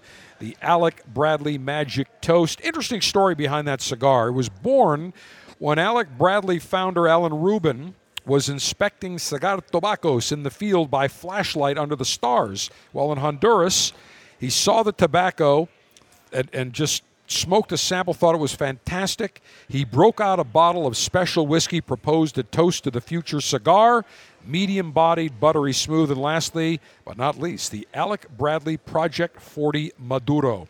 One of my favorite sticks. Doesn't break the bank, but it oozes with sultry flavor and smoothness, draped in a dark, rich, oily San Andrean Maduro wrapper that surrounds Brazilian and Nicaraguan tobaccos. Project 40 Maduro, a delight to fire up any time of day or night. September, we feature the La Gloria Cubana Medio Tiempo. Beautiful cigars. In fact, Tim, I brought you one of those. I brought you the Officers Club selection to enjoy. You'll love that cigar. Can't wait to light it up. It's beautiful. I mean, you'll be tantalized with a broad array of flavors, including cream, cedar, spice, cocoa, cinnamon, subtle hints of sweetness, starting off with that beautiful Ecuadorian Sumatra wrapper. Now, how do you join the Cigar Dave Officers Club? Very, very simple. Go to CigarDave.com, click on Officers Club. $22.95 per month gets you 3 premium cigars shipped to you in a Cigar Dave Officers Club Ziploc pouch. Now, I will tell you that prices are going up. January 1 for everybody. So even if you join today, it's $22.95 for November, for December, going to $24.95. First price increase we've had, I believe, I want to say maybe 8 to 10 years. We've kept it as low as we can. The problem is that, as you know, Biden inflation, everywhere you look around, massive inflation, postage and materials and you name it, shipping, everything has gone through the roof. So we're going to keep it at $24.95. We hope we can keep it there. I always felt I want to give all of our Officers Club members great value. So no matter what you pay, you always look and say, man, I ripped the General off. Look at our August selection. We featured the Casa Torrent 1880. 4 cigars you got. Normally it's 3, but Alejandro Torrent's a General. I want all your members to have 4 cigars. $75 suggested retail. You pay $22.95 per month or $22.95 for it. You rip me off, but that's okay because I want you to say, "Man, I get my money's worth. Every penny. It is worth it." So go to CigarDave.com, click on Officers Club. All the frequently asked questions are there. Membership is month to month, and very simple. Sign up, and you can enjoy great cigars such as the October 2021 selection of the Alec Bradley Collection. CigarDave.com. Click on Officers Club. Tim, next up, we've got your Eulalie Weekend Weiss. Tell me about this particular brewski. Well, the Weekend Weiss is a classic Hefeweizen. And I call it Weekend Weiss because what is your Weekend Weiss? Golf? No. Cigars? Yes. Beer? Yes. Beer? Football? Yes. Dames? Yes. So grilling? Yes. The classic Hefeweizen is made with the wheat ale yeast. Okay. And it is 50% of the grain billing is wheat malt. Now, as I look at this, it's got a little bit of haze to it. It's a deeper, darker gold. It's very deep and dark. Now, on the nose, you got bananas, cloves. Yeah, fruity, sweetness. Say cheers. Cheers. Happy Cigar and Oktoberfest. Yeah, down the hatch, as they say. Now, banana. Oh, that's nice. Fruity, tasty, refreshing. Now, the yeast drives a banana clove-like aromatic and a spicy palate. The malt suggestion is somewhat soft because of the winter white wheat malts. And because wheat malt is a huskless grain, it creates a protein haze, so it tends not to be absolutely crystal clear. For my Thanksgiving turkey, Tim, I need you to save me a bottle, and I'll tell you why. I'm going to inject my bird with this Eulalie Weekend Weiss. No, seriously. Yeah. Before I put it in the fryer, is going to give it some nice juiciness. It's got that nice. It's subtle, but it just instead of using Jack Daniels and apple cider vinegar, I'm going to use this. Absolutely. Perfect. Come on Beautiful. by. I'll pour you a yeah. growler. It's a great. This is pleasant. I mean, IBUs, what, 10? 7? Closer to 17, actually. Really? Yeah. It's so smooth that you don't get any bitterness. I'm getting a lot of nice sweetness and fruitiness. The malt plays a role. It's primarily the yeast is the driving force behind this beer. Wow. And the great thing about the Hefeweizen is such a great culinary beer. Just like you were on spot when you were talking about infusing your turkey with it. Yeah. You can use this Hefeweizen. It'll command this minimalist presence at the table, and it's going to bring anything on the table just a little bit closer to you. You know, for desserts, put it in your pie. If you want, I can see this in a number of cooking scenarios to add just a little bit of sweetness and moistiness to anything. Beautiful. Now, this is limited to a certain time of year? Correct. I do it once a year. That's it? And usually it's around this time of year. Okay. And sometimes I roll it out in the summertime, boy, though. You know? Perfect for summer. Yeah. Perfect. I vote for summer, too. I'm going to give you my vote. I would say, especially in the hot Florida summers, this is so refreshing and fruity. Be great any time of day.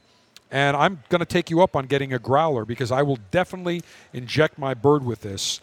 Hard to believe we're already talking about Thanksgiving. You know, yeah, I'll make sure I have one ready for you. I know where to find you, Tim. I do. This, by the way, gets one of my 5-star designations. This Eulalie Weekend Weiss. If you bottle this, you'd sell this like crazy coast to coast. That I can guarantee. I can guarantee. Very, very nice. In fact, I'm not going to pitch this one because I'm going to keep that. I'll use another glass here. Next up, we're going to go back up to upstate New York to Utica. Saranac Brewery's Clouded Dream IPA, soft, hazy, juicy. Let me do the honors here. 1, 2, 3. And I got splashed right in the noggin. That's okay. There we go. We'll pour that. Thank you. And by the way, I like this has got a nice turquoise summery color. It's an India Pale Ale. 6.8% alcohol by volume. Now, I'm not going to tell you the IBUs. I'm going to let you guess, Tim. But looking at this, first of all, I'm getting lemon zest on here right off the bat. Hop driven. Yeah, very lemony right on the nose. Let's say cheers. Cheers. All right.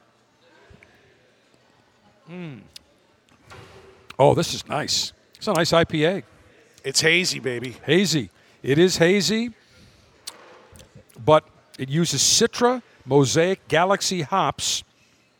They're added twice during dry hopping. They use a special fruity ale yeast. Body of the beer is softer, more drinkable than a typical legacy-type IPA. They wanted the beer to appeal to the IPA drinker and people who normally say they don't like IPAs. I'll tell you what, I'm getting some notes of citrus for sure. Passion fruit, gooseberry. Yeah, almost a little mango-y pineapple. Very nice. Citra. Citra gives you that nice citrus taste. And the Galaxy is definitely present. This is very nicely done. Yeah, where does Citra come from? The Pacific Northwest. Pacific Northwest. Yeah. Because I know that Hamburg Brewing, they had the Buffalo Bills themed beer, a little bit lager now, that we sampled early on this month to start Cigar Oktoberfest, and those Citra hops gave it a real noticeable citrus taste. Citra, Mosaic, Galaxy. Yeah. This is hazy beer 101 for most American brewers. They love those hops, especially dry hopping. You have the oils that are present in the hop that infuse that flavor. It's the essence of the soil of the region that the hop grew in, and it can mimic so many different palate expressions. And with a hazy IPA, you just don't know. There's a myriad of flavors. You could taste. One person could taste one thing. One person could taste another. And that's the beauty of the style. It originated in New England. All right. Small brewers what do you guess the IBUs, International Bitterness Units, on this? Let me take a sip. I'm enjoying this entirely too much. It is really good. Right now.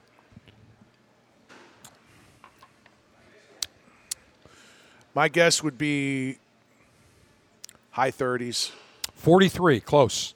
Very close, 43. Nice. But again, it doesn't have that overly bitter, that real hoppy bitterness to it. It's very pleasant. This Saranac Clouded Dream IPA.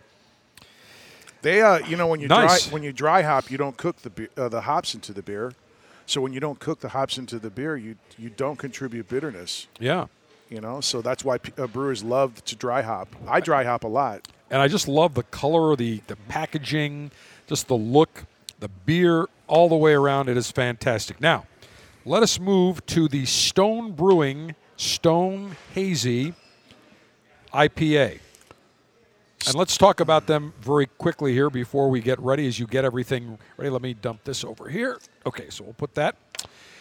Founded by Greg Cook, Steve Wagner in 1996, San Marcos, California in 1996.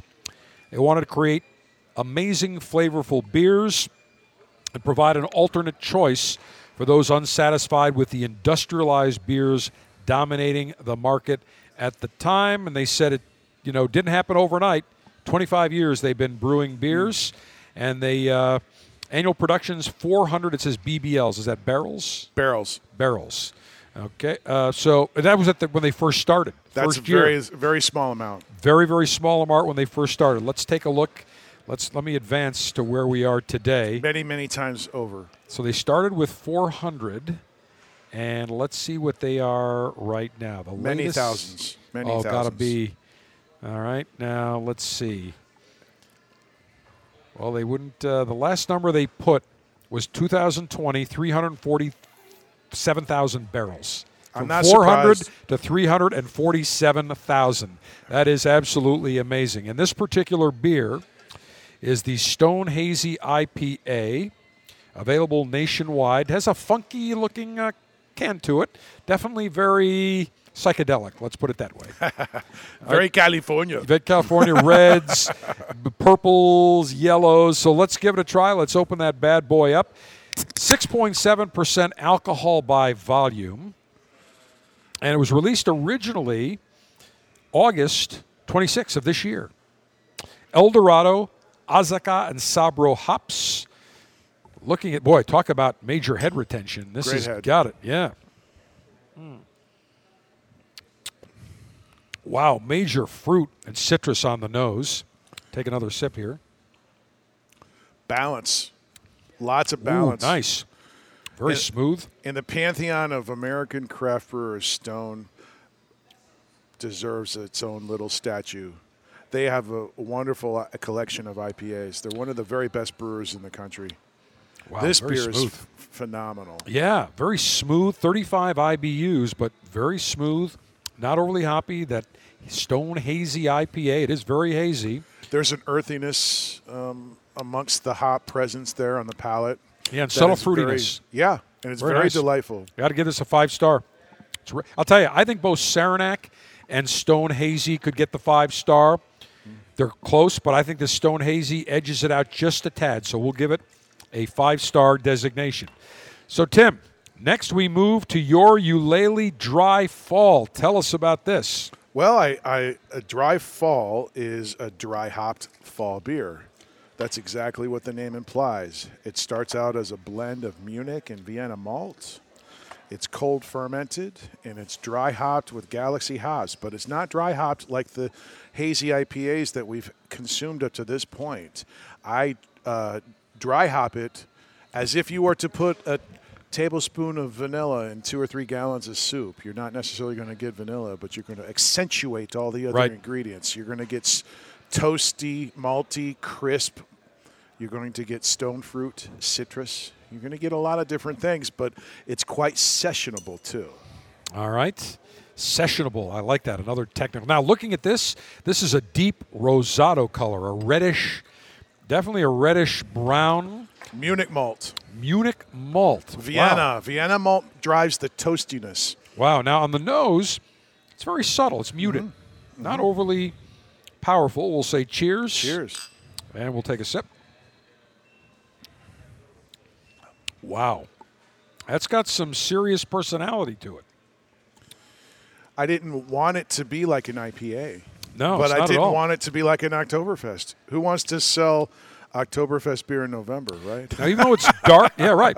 Even though it's dark, it's very smooth. People may look at it and say, ooh, that's going to be a super powerful beer. It's not. It's cold fermented. So again, the introduction of the Vienna malt, it tends to balance the sweetness of the Munich malt. And then about 4 days into cold storage, I just come in with a bunch of Australian Galaxy hops, and I just boom, right in the top of a 500-gallon fermenter. I drop them in, and that infuses all those oils, and it just provides a sense of citrus and balance to the beer. Now, let me ask you. I would say IBUs. I'm going to take a guess. 23. Close. It clocks in almost exactly at 20, so that's a good guess. My palate is developing, Tim. Pretty soon I could be a brewmaster. I mean, 23 I said, 20. You're good. Very nice. I mean, this is just, again, looking at this almost looks like a whiskey. It goes great in a barrel, too. If you have a wine barrel or a whiskey barrel, it tends to really do well, especially cold barrel aging. Now, I know you told me you have done bourbon barrel beers. Oh, yes. Okay. So if we put this in a bourbon barrel, how long would you put it in for? Most cases, if it's a virgin fill, meaning that there's still bourbon floating around in the empty barrel and nothing ever's been in it, it usually just takes several weeks, 4 to 8 weeks, until it's ready to drink. Of course, it depends on the body and the gravity of the beer. You want with a virgin fill, you're going to want something substantial, like an amber ale or a stout. But I think this would be great if you put it. That would just give it a nice, subtle note of that bourbon, and that would really accentuate it. I have an empty Burning Chair bourbon barrel that I might just fill. You're motivating me right now. If you put that in, you must call me because I will come in when you go to test it. I will be there. You'll have to be my master tester. I can do that. Do that, General? I'm fully 5 stars. I'm fully qualified for a multitude of subjects. Listen, and if you need an expert on head retention, call me. I'm your guy. All right, let's move along to now. This is a really unique looking beer, unique name for a brewery, Clown Shoes Brewery. Their pecan pie porter, as they say in the South. Honey, would you like some pecan pie porter? This is really unique. First of all, let's talk about the brewery. Founded in 2009, when their founder and CEO Greg Berman brewed a small batch of Hoppy Feet Black IPA with Ipswich Ale Brewing, the offering well received around Boston. He decided that he wanted to get into some other traditional beers, and they started production from about 700 barrels going to 1,500, and then in 2011 they began distribution outside of Massachusetts, and they joined in 2017 employee-owned Massachusetts Bay Brewing Company to expand and grow, and so they've got some very unique expressions, and certainly the pecan porter is one of them. 8.8% alcohol by volume. They use Simcoe hops with some specialty ingredients: pecan pie natural flavor, lactose black malt, IBU 16, a seasonal favorite. Have you sampled this beer before? I have not, but I'm a fan of the brewery. My lovely bride is from the Boston area, so I go up there quite often, and I'm able to enjoy a lot of different breweries and a lot of different beers. And this one caught my eye. I've never had it before, so let's get to it. Let's do it. Let's open that bad boy up. Again, very unique looking can. And it says Genghis Pecan rules with an iron fist. Genghis Pecan. I like that. Now, this looks like I'm about to drink like super dark espresso. I mean, this thing, talk about a porter. This is like looking at dark chocolate right off the bat. Massive head on here. I'm not getting a lot of notes of anything. Not a big nose on it. No, nothing at all. But let's say cheers. We've got to give it a try. Pecan pie porter. I got to try to get through that foaminess at the top. Big head on here. Roasted chocolate. Yep. Chocolate. I'm not getting a lot of pecan, but I'm getting a ton of dark chocolate. A lot of chocolate. I mean, this is, if I were to give you 2 words, dark chocolate. That's it. It's like a chocolate bomb. You open up a European chocolate, take the foil off, bit into it. Very small. I mean, IBUs is 16, so it's very subtle. A little bit. I thought there would be a little bit more complexity to it. Yes. It's pretty straightforward. It's just dark chocolate, and that's it. I agree. I don't think it's a poorly made beer at all, but I think it's a beer that probably would be better represented in the tap room on site at the brewery. Once you package a beer like this and you start going fluffy with a lot of different flavors that are non-traditional, and of course, remember, it's shipped all the way from Boston, right? So it might have affected. In other words, the true intent of the brewer might not necessarily be represented in this sampling. Yeah, to me, I would, if they called it dark chocolate porter, that would hit it right on the mark. But this is really, I thought with pecan pie, I'm going to get a lot of complexity, unique flavors. Maybe a little more sweetness because there is lactose in it. But it is definitely a good cigar beer.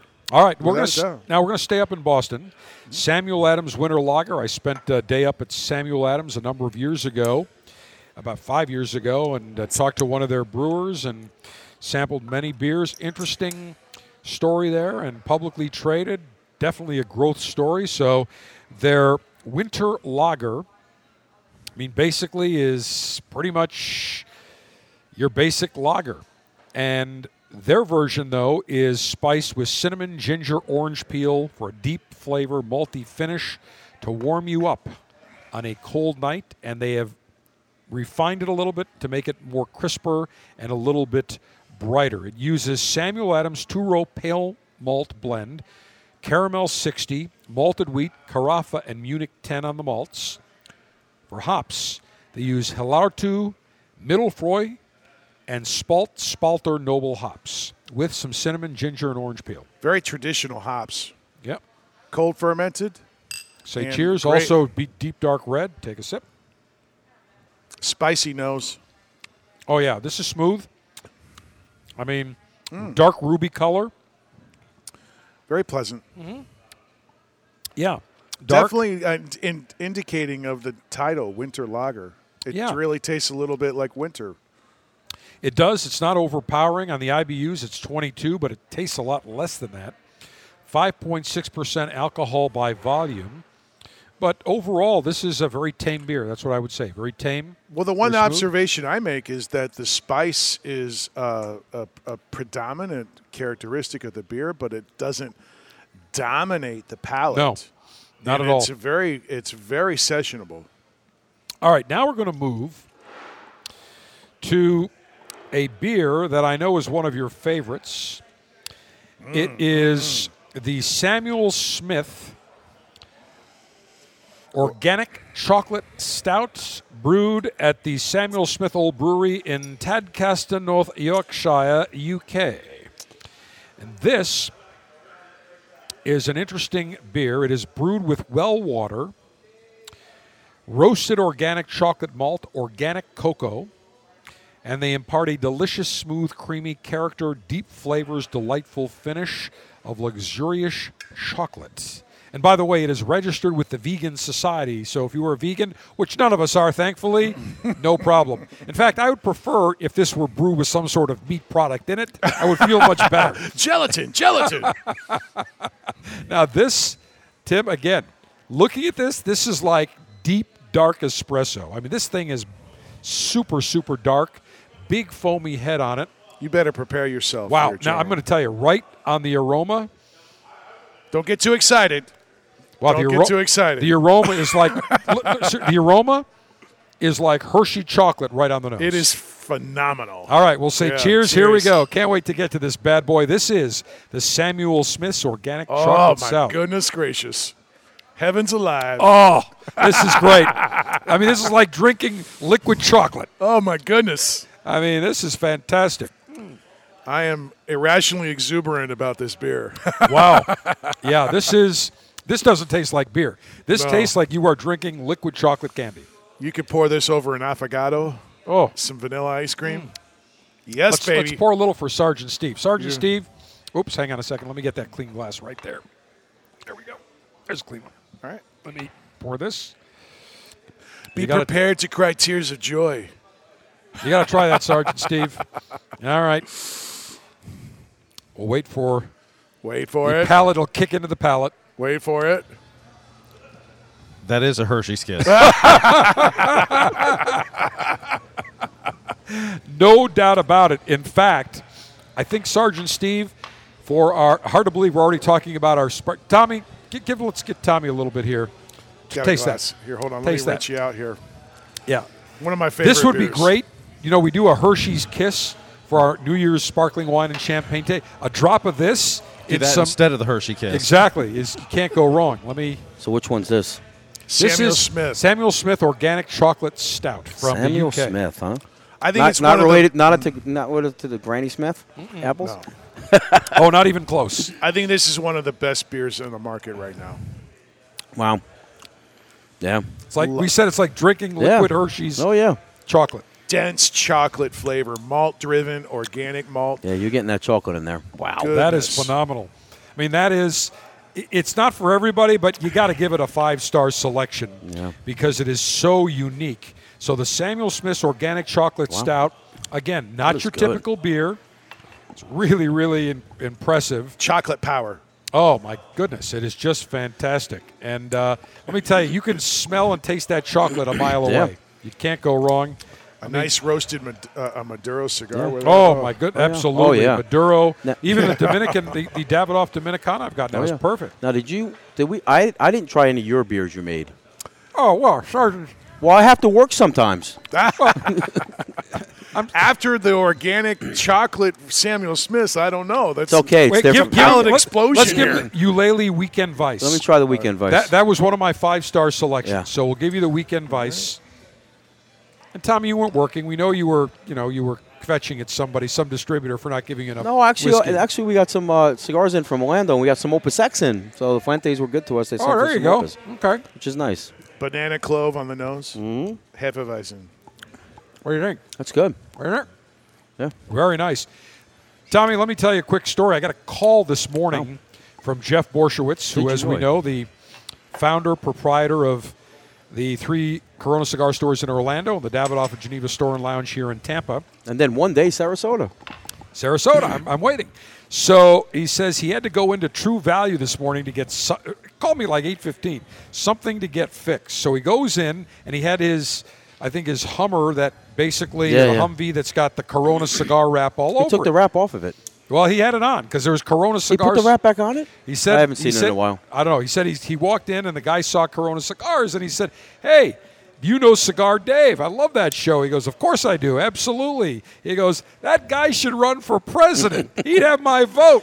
So the next question I said is, did he say Tommy D should be run for vice president? He said, no, he didn't mention Tommy. He might not have been a bourbon guy. But, Tommy, don't worry. You will be my Secretary of State if I run, okay? Don't worry. But it was funny. He says, goes in, sees it. The guy's like, I love that guy. Listen to his show. The guy has my vote for president. I'm telling you. Listen, anything would be better than the president we've got right now. Don't even get me started. All right. So we have sampled 13 great beers. We've scratched a few off our list. So when we come back for a final and concluding segment of this Cigar Oktoberfest beer tasting edition of the Cigar Dave Show, we are going to go to Deutschland and enjoy the Schlenkerla Acklentala Riche. I hope I'm pronouncing that correct, because the print on it is so screwed up. And then we're going to try the waffle sauce maple bacon. Was it the maple bacon brown ale? Let's bring that out one more time. I want to make sure I've got it. This Imperial is Brown Ale. The Rusty Rail Brewing waffle sauce, maple pecan Imperial Brown Ale. If this is good enough, I'm putting it on my flapjacks. Put it in the Waffle House. It could be. Exactly. That's it. Put it in the Waffle House. And then we'll wrap it up with the Eulalie Anniversary Nitro Stout as we wrap up Cigar Oktoberfest tasting maneuvers for 2021. Avo Cigars has just launched the newest addition to the Avo Syncro series entitled the Avo Syncro Caribe. Fourth line in the Avo Syncro series, it is centered around the concept of tobacco synchronization. They incorporate the diversity, complexity, and compatibility of cigar tobaccos from the Caribbean and Central America to create a natural harmony, a Caribbean soul, a very dynamic cigar. It uses natural distribution. What does that mean? The proportions of the cigar tobaccos on any given plant perfectly matched in the blending process. So what you get is a Dominican wrapper. You get filler tobaccos from Nicaragua, a binder from Ecuador that are matched absolutely perfectly. The taste, a lively, dynamic, harmonious flavor profile of Caribbean flavors, aromatic spices, some complex cocoa, a beautiful medium-bodied cigar with subtle sweetness resembling tropical fruits. The flavors, rhythm, and lifestyle of the tropics are encapsulated in the new Avo Syncro Caribe, available now at your cigar retailer or DavidoffGeneva.com.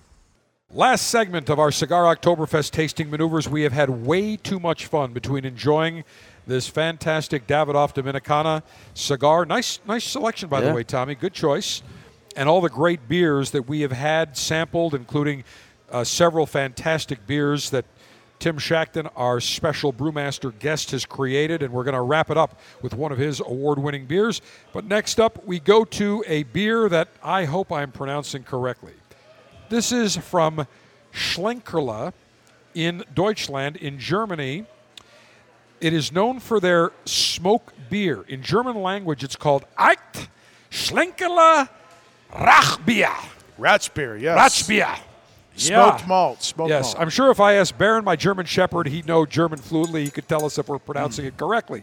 But a smoked beer, and in the middle of the old part of Bamberg, directly beneath the mighty cathedral, one can find the historic smoked beer brewery Schlenkerla, first mentioned as the House of the Blue Lion in 1405. The Schlenkerla is today run by the Trum family in the 6th generation and is the fountain of original Schlenkerla smoke beer, OSS. So, Tim, let's do it. Let's fire that bad boy up. Let's give it a try. Wait, let me just rinse. By the way, I noticed, Tommy, that you've got the Avion plastic bottles. I got my Saratoga back. I couldn't get water. There's been a big water shortage with CO2 and carbonation, too. So now you've got it back, finally? I just got it back in, but I got to go through this. Because I know, Tommy, you're very particular on your water. Oh, Jeff is. Jeff's Saratoga is made in America. It is made in America. Yes, that is correct. That's why he upstate New York. That is correct. You got that right. All right, so as we look at this beer. That's got an interesting nose. Yeah. It's interesting. This is like smoked meat, right? It's like that's what I'm saying, smoked. Their best-selling smoked beer is made with beechwood smoked malt. Wow! But this particular beer is made with oak, so it has a different flavor. It's the beechwood tends to be more delicate. The aroma is that of Slim Jims. I mean, are those almonds that are smoked? You know, the almonds exactly. It smells like that. All right, let's say cheers. Cheers. There we go. Down the hatch. Wow. Wow. It's like tasting beer and eating a Slim Jim at the same time. Or drinking a scotch from the Island of Skye. No, this is different. Smoky. It's smoky, but not like this kind of smoke. No, this Skye is not Lafroig. But this to me is a meaty smoky. I mean, this is like takes two very important food groups. I'll bring Smokehead over here. You know, and beer. It's smoky, and so is Talisker. Delicious. Wow, this is unique. Definitely a one-beer beer. Yeah, I've never had a beer like Definitely this ever. One drink. This is very Schlenkerla. Yeah. The historic smoke beer brewery. This is very, very unique. That's like crazy. I'm telling you, this is like eating a Slim Jim in liquid form. That's the best way I could describe it. A Slim Jim in liquid form, or a smoked sausage in liquid form. Mm-hmm. It does have a little bit of a sausage kind of connotation. I mean, I'll tell you bring out some smoked cheese and some smoked meats, you can have with this, you got a nice evening going on. Wow. That Guinness you bought from Whole Foods last year, that Guinness, was it cheese? Yeah, the cheese. That's awesome. Right.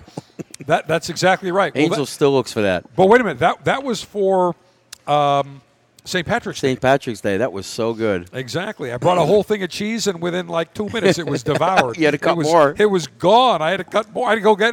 Go out It was and the get more. chips too, right? And the chips. We had the special beer chips. Yeah, beer chips. It was very, very good. Yeah. All right, so we've got 2 more left. Now, this is really unique. We're going from the Schlenkerla Brewery with their smoked beer now to the Imperial Rusty Rail Brewing. Let me see where they are located. Hang on real quickly here. I don't know if it's... Mifflinburg, Pennsylvania. In the heart of Pennsylvania, Rusty Rail Brewing Company. This is their Imperial Brown Ale. It's called Waffle Sauce Maple Pecan Imperial Brown Ale. I'm telling you, we are wrapping it up with some seriously unique, tasty brews. Go ahead, Tim. Wow, Listen to that sound. Listen to that sound. This one sounds interesting too. Waffle sauce, here we go. All right. It looks... I'm brown. definitely getting the maple, It's brown. and I'm getting some brown sugar on the nose. It's clear. It's clear. It's got a good head. Big time head. I got to wait for the head to subside a little bit here Yeah. because it is so deep. I want to get some nice I smell flavor. a little bit of maple in there. Yeah, a little bit. Not overpowering, but very No. subtle. It might not be able to be used at Waffle House. Let's Now, see. this is 8.2% alcohol by volume, 26 IBU. The hop varieties, Glacier and Cascade. Here's the malt varieties. Maris Otter Pale Malt, Love that malt. Pale Two-Row, Caramel Crystal 120L, Carapils, Cara Brown Chocolate Malt. I've used all of them extensively in the brewery. Wow. Well, let's say cheers, gentlemen. Cheers. All right, take a sip.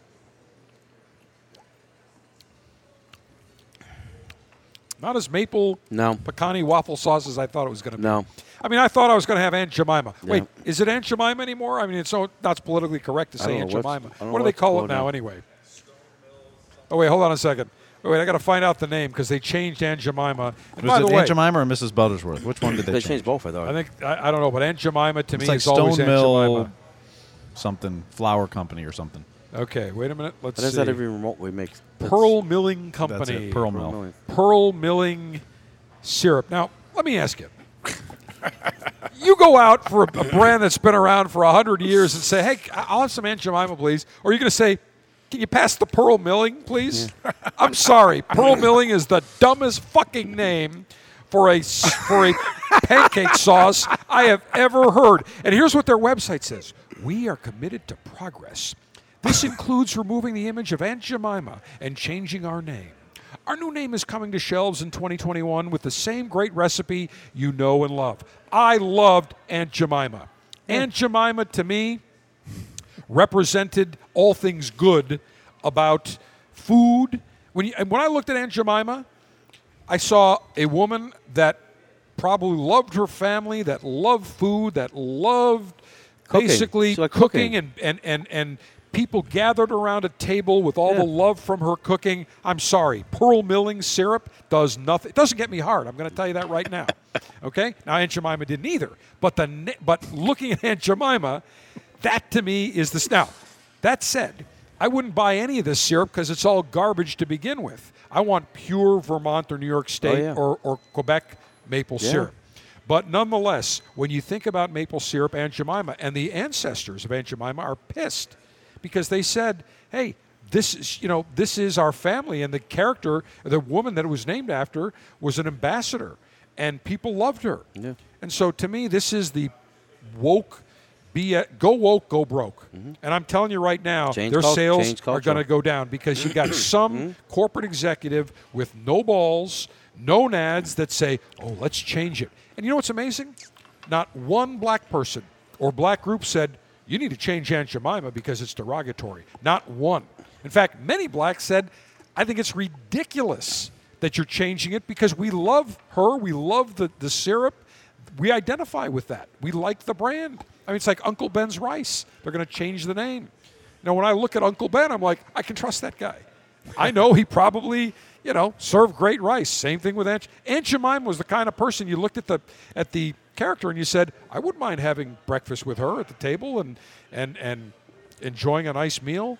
To me, we have gone off the rails, off the deep end in this country with this woke bullshit. So, now that diatribe is done, the waffle sauce, going back to the Rusty Rail Brewing waffle sauce. Again, I'm not getting a lot of maple syrup on here. Yeah, I didn't either. Another situation where the intent of the brewer at the tap room might not necessarily reflect in the can. And you remember when you're processing a beer in a can and you're shipping it across the entire country, it changes its characteristic. That happens a lot.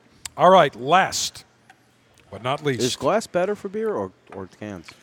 It depends. Dark glass I'm talking about. It really depends. I could talk to you for hours upon that. But really, if you're bottle conditioning, glass is better. Yeah. If you want a true representation direct from the tank to the table, then cans are better because they don't block. They block ultraviolet, and it's a much cleaner seam. And but really, there's an open debate amongst many brewers. I'm on both sides of the coin on that. It depends on what you're doing. If you take a barrel-aged lambic and you put it in a bottle and you bottle condition it, it actually dramatically improves the quality.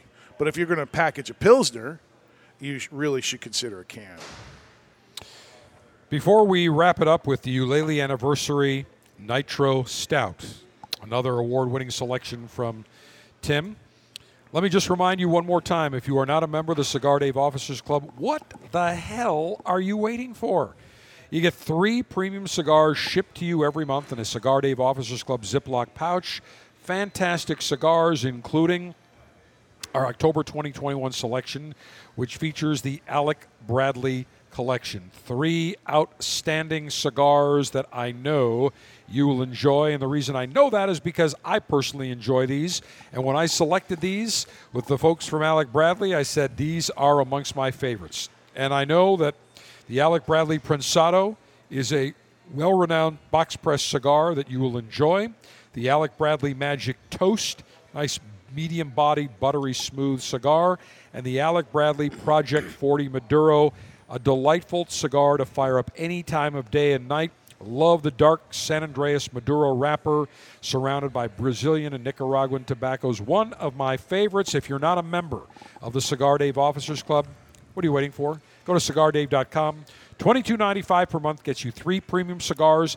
It is going up to $24.95 January 1. We have kept $22.95 as our price for at least, I want to say, 8 to 10 years. But unfortunately, thanks to Biden inflation, we're getting whacked as well. And you get great value every month. For example, in August, the cigars you received worth $75. Biden inflation. These cigars worth well over $25, probably in the $34, $35 category. We always give you great value. That's right, it is Biden It's inflation. hilarious the way it just flowed out. So But it sounds so right. I like it. But It it's rhymes. true. It's amazing. It's true. I mean, if you look, I'm gonna take it from you and say it all the time. It just flows. It's Biden just perfect. inflation. You know, I paid $1.69, or maybe it was $1.99 the day that Biden, who was illegitimately elected as president, as we know, fraudulently elected, you suffer the consequences. $1.99 for USDA prime brisket at Costco. I'm paying $4.69 right now, okay? I'm paying almost 250% higher. Gas prices, what are we paying? 60% higher? Oh, yeah. 70% higher? It is more, 80%. Yeah. And wait until people get their heating bills it's gonna from be beautiful. natural gas and oil. They are guess going what? to get whacked.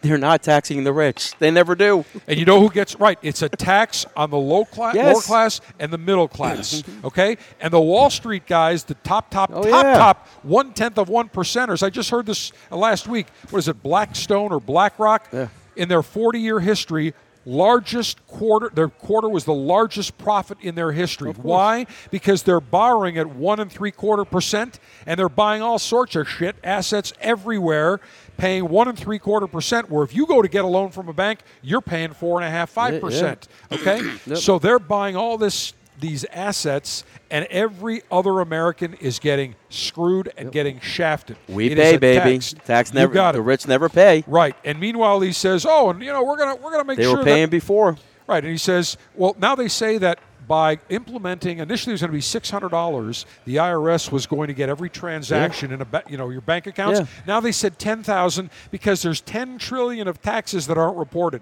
So all of a sudden, if I go out and say, okay, well, you know what? I'm going to renovate. I'm going to put a new outdoor grill or new outdoor patio, or I'm going to put a cigar lounge or fix up my house, and I write a check for more than $10,000. Now all of a sudden I'm going to be a criminal. Yeah. This is the problem. The Democrats, the liberals, the socialists, the Marxists are the enemies of America. And if you were dumb enough to vote for Biden because you said, well, gee, I didn't like Trump's tweets, how you liking that decision right now, you dumbass schmucks?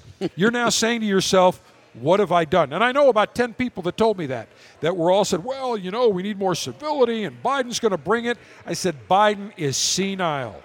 He is going to go ultra hard left. She's now she's worse. She's worse. She's close. Biden's approval rating amongst independents, 28%. Of course. 28%. That's the lowest in history, I think. About right. I think it is. And let me tell you, and I've been talking about this on the show for the last month.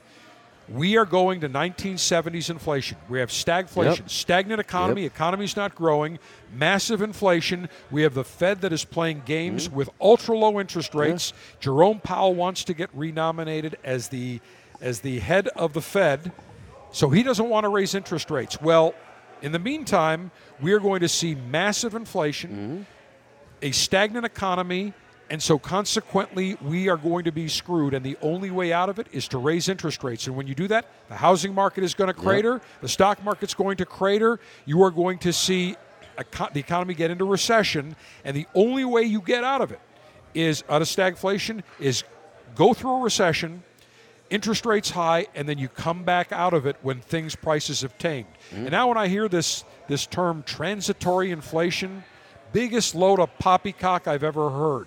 These are people that have never gone into a supermarket and shopped. The Jerome Powells, the Jen Psaki's, these people don't know what people are going through when they walk into a supermarket and they get shell-shocked. And I've seen it. I was in the supermarket last week. I watched people picking up a piece of meat, like a container of meat or chicken. They look and they put it back.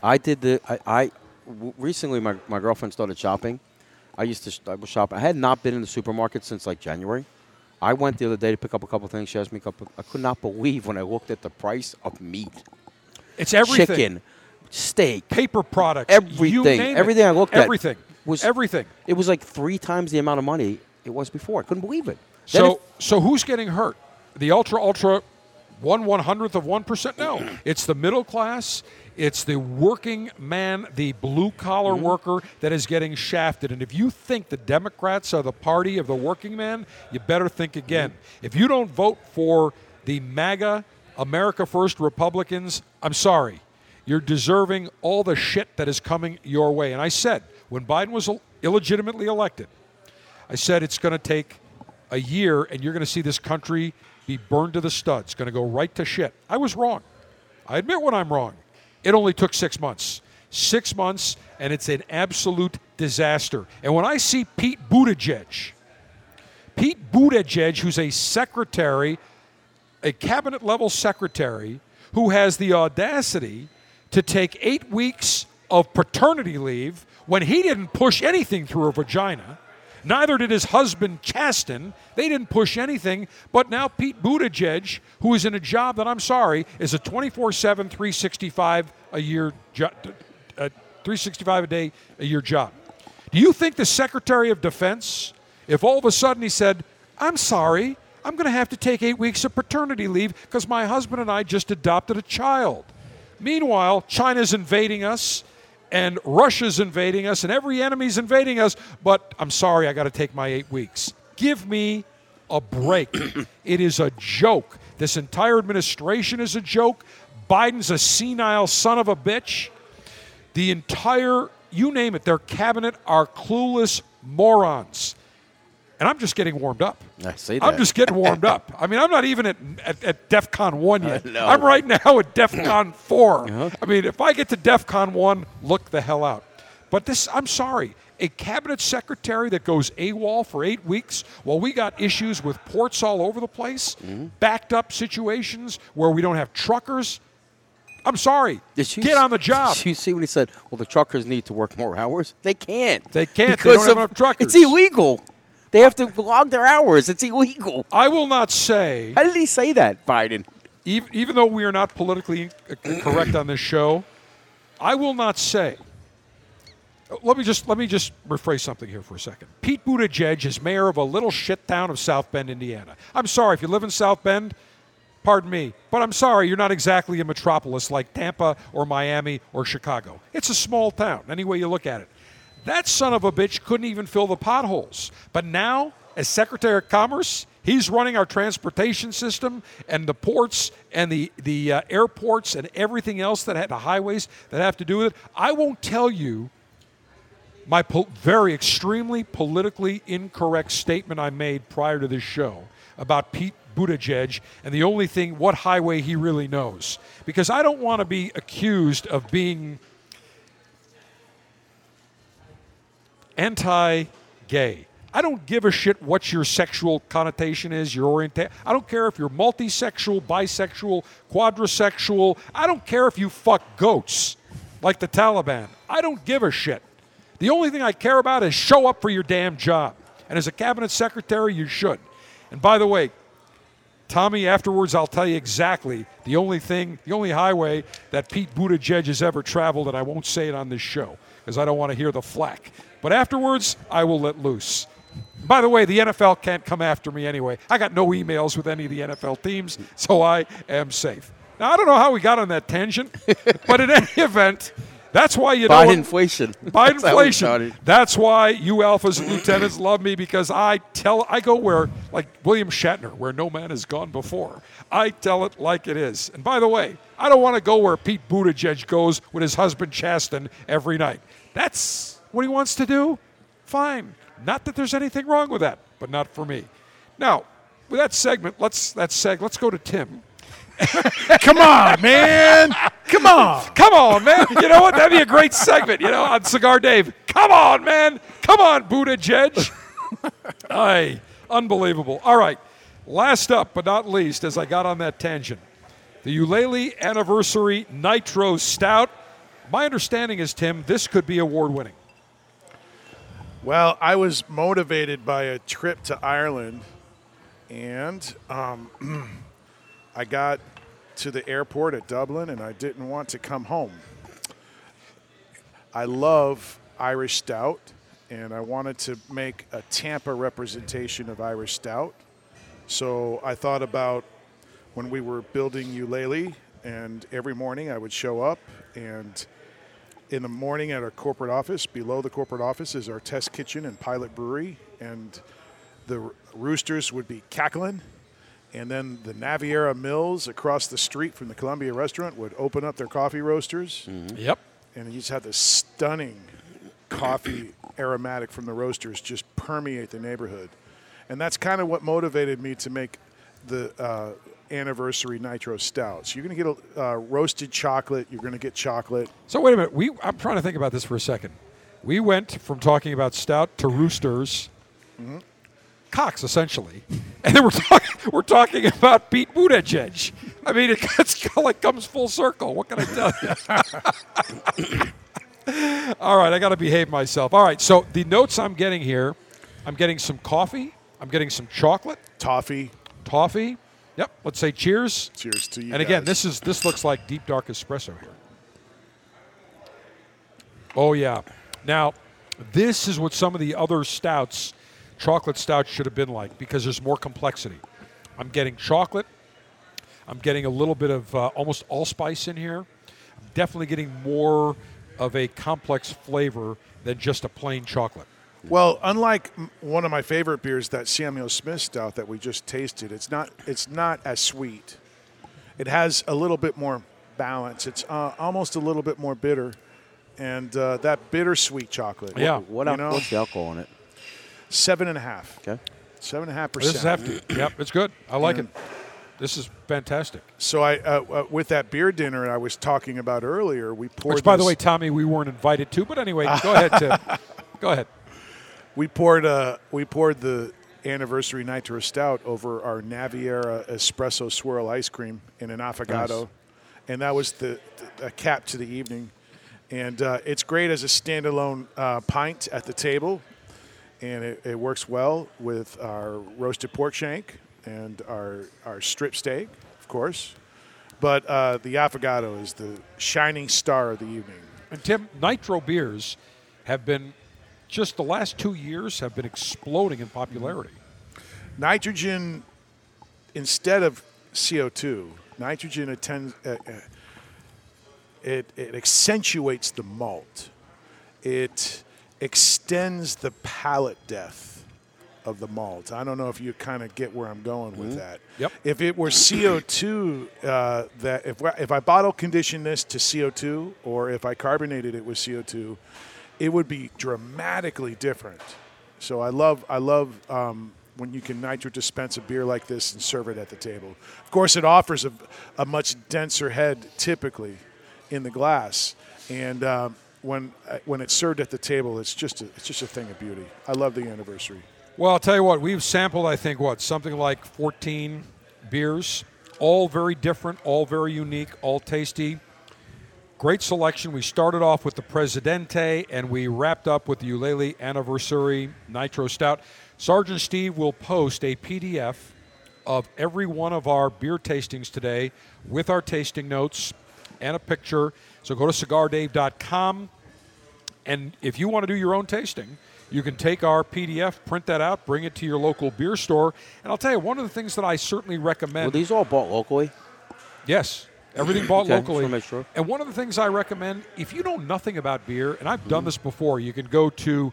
There's a ton of stores now, craft beer stores, that will sell individual bottles.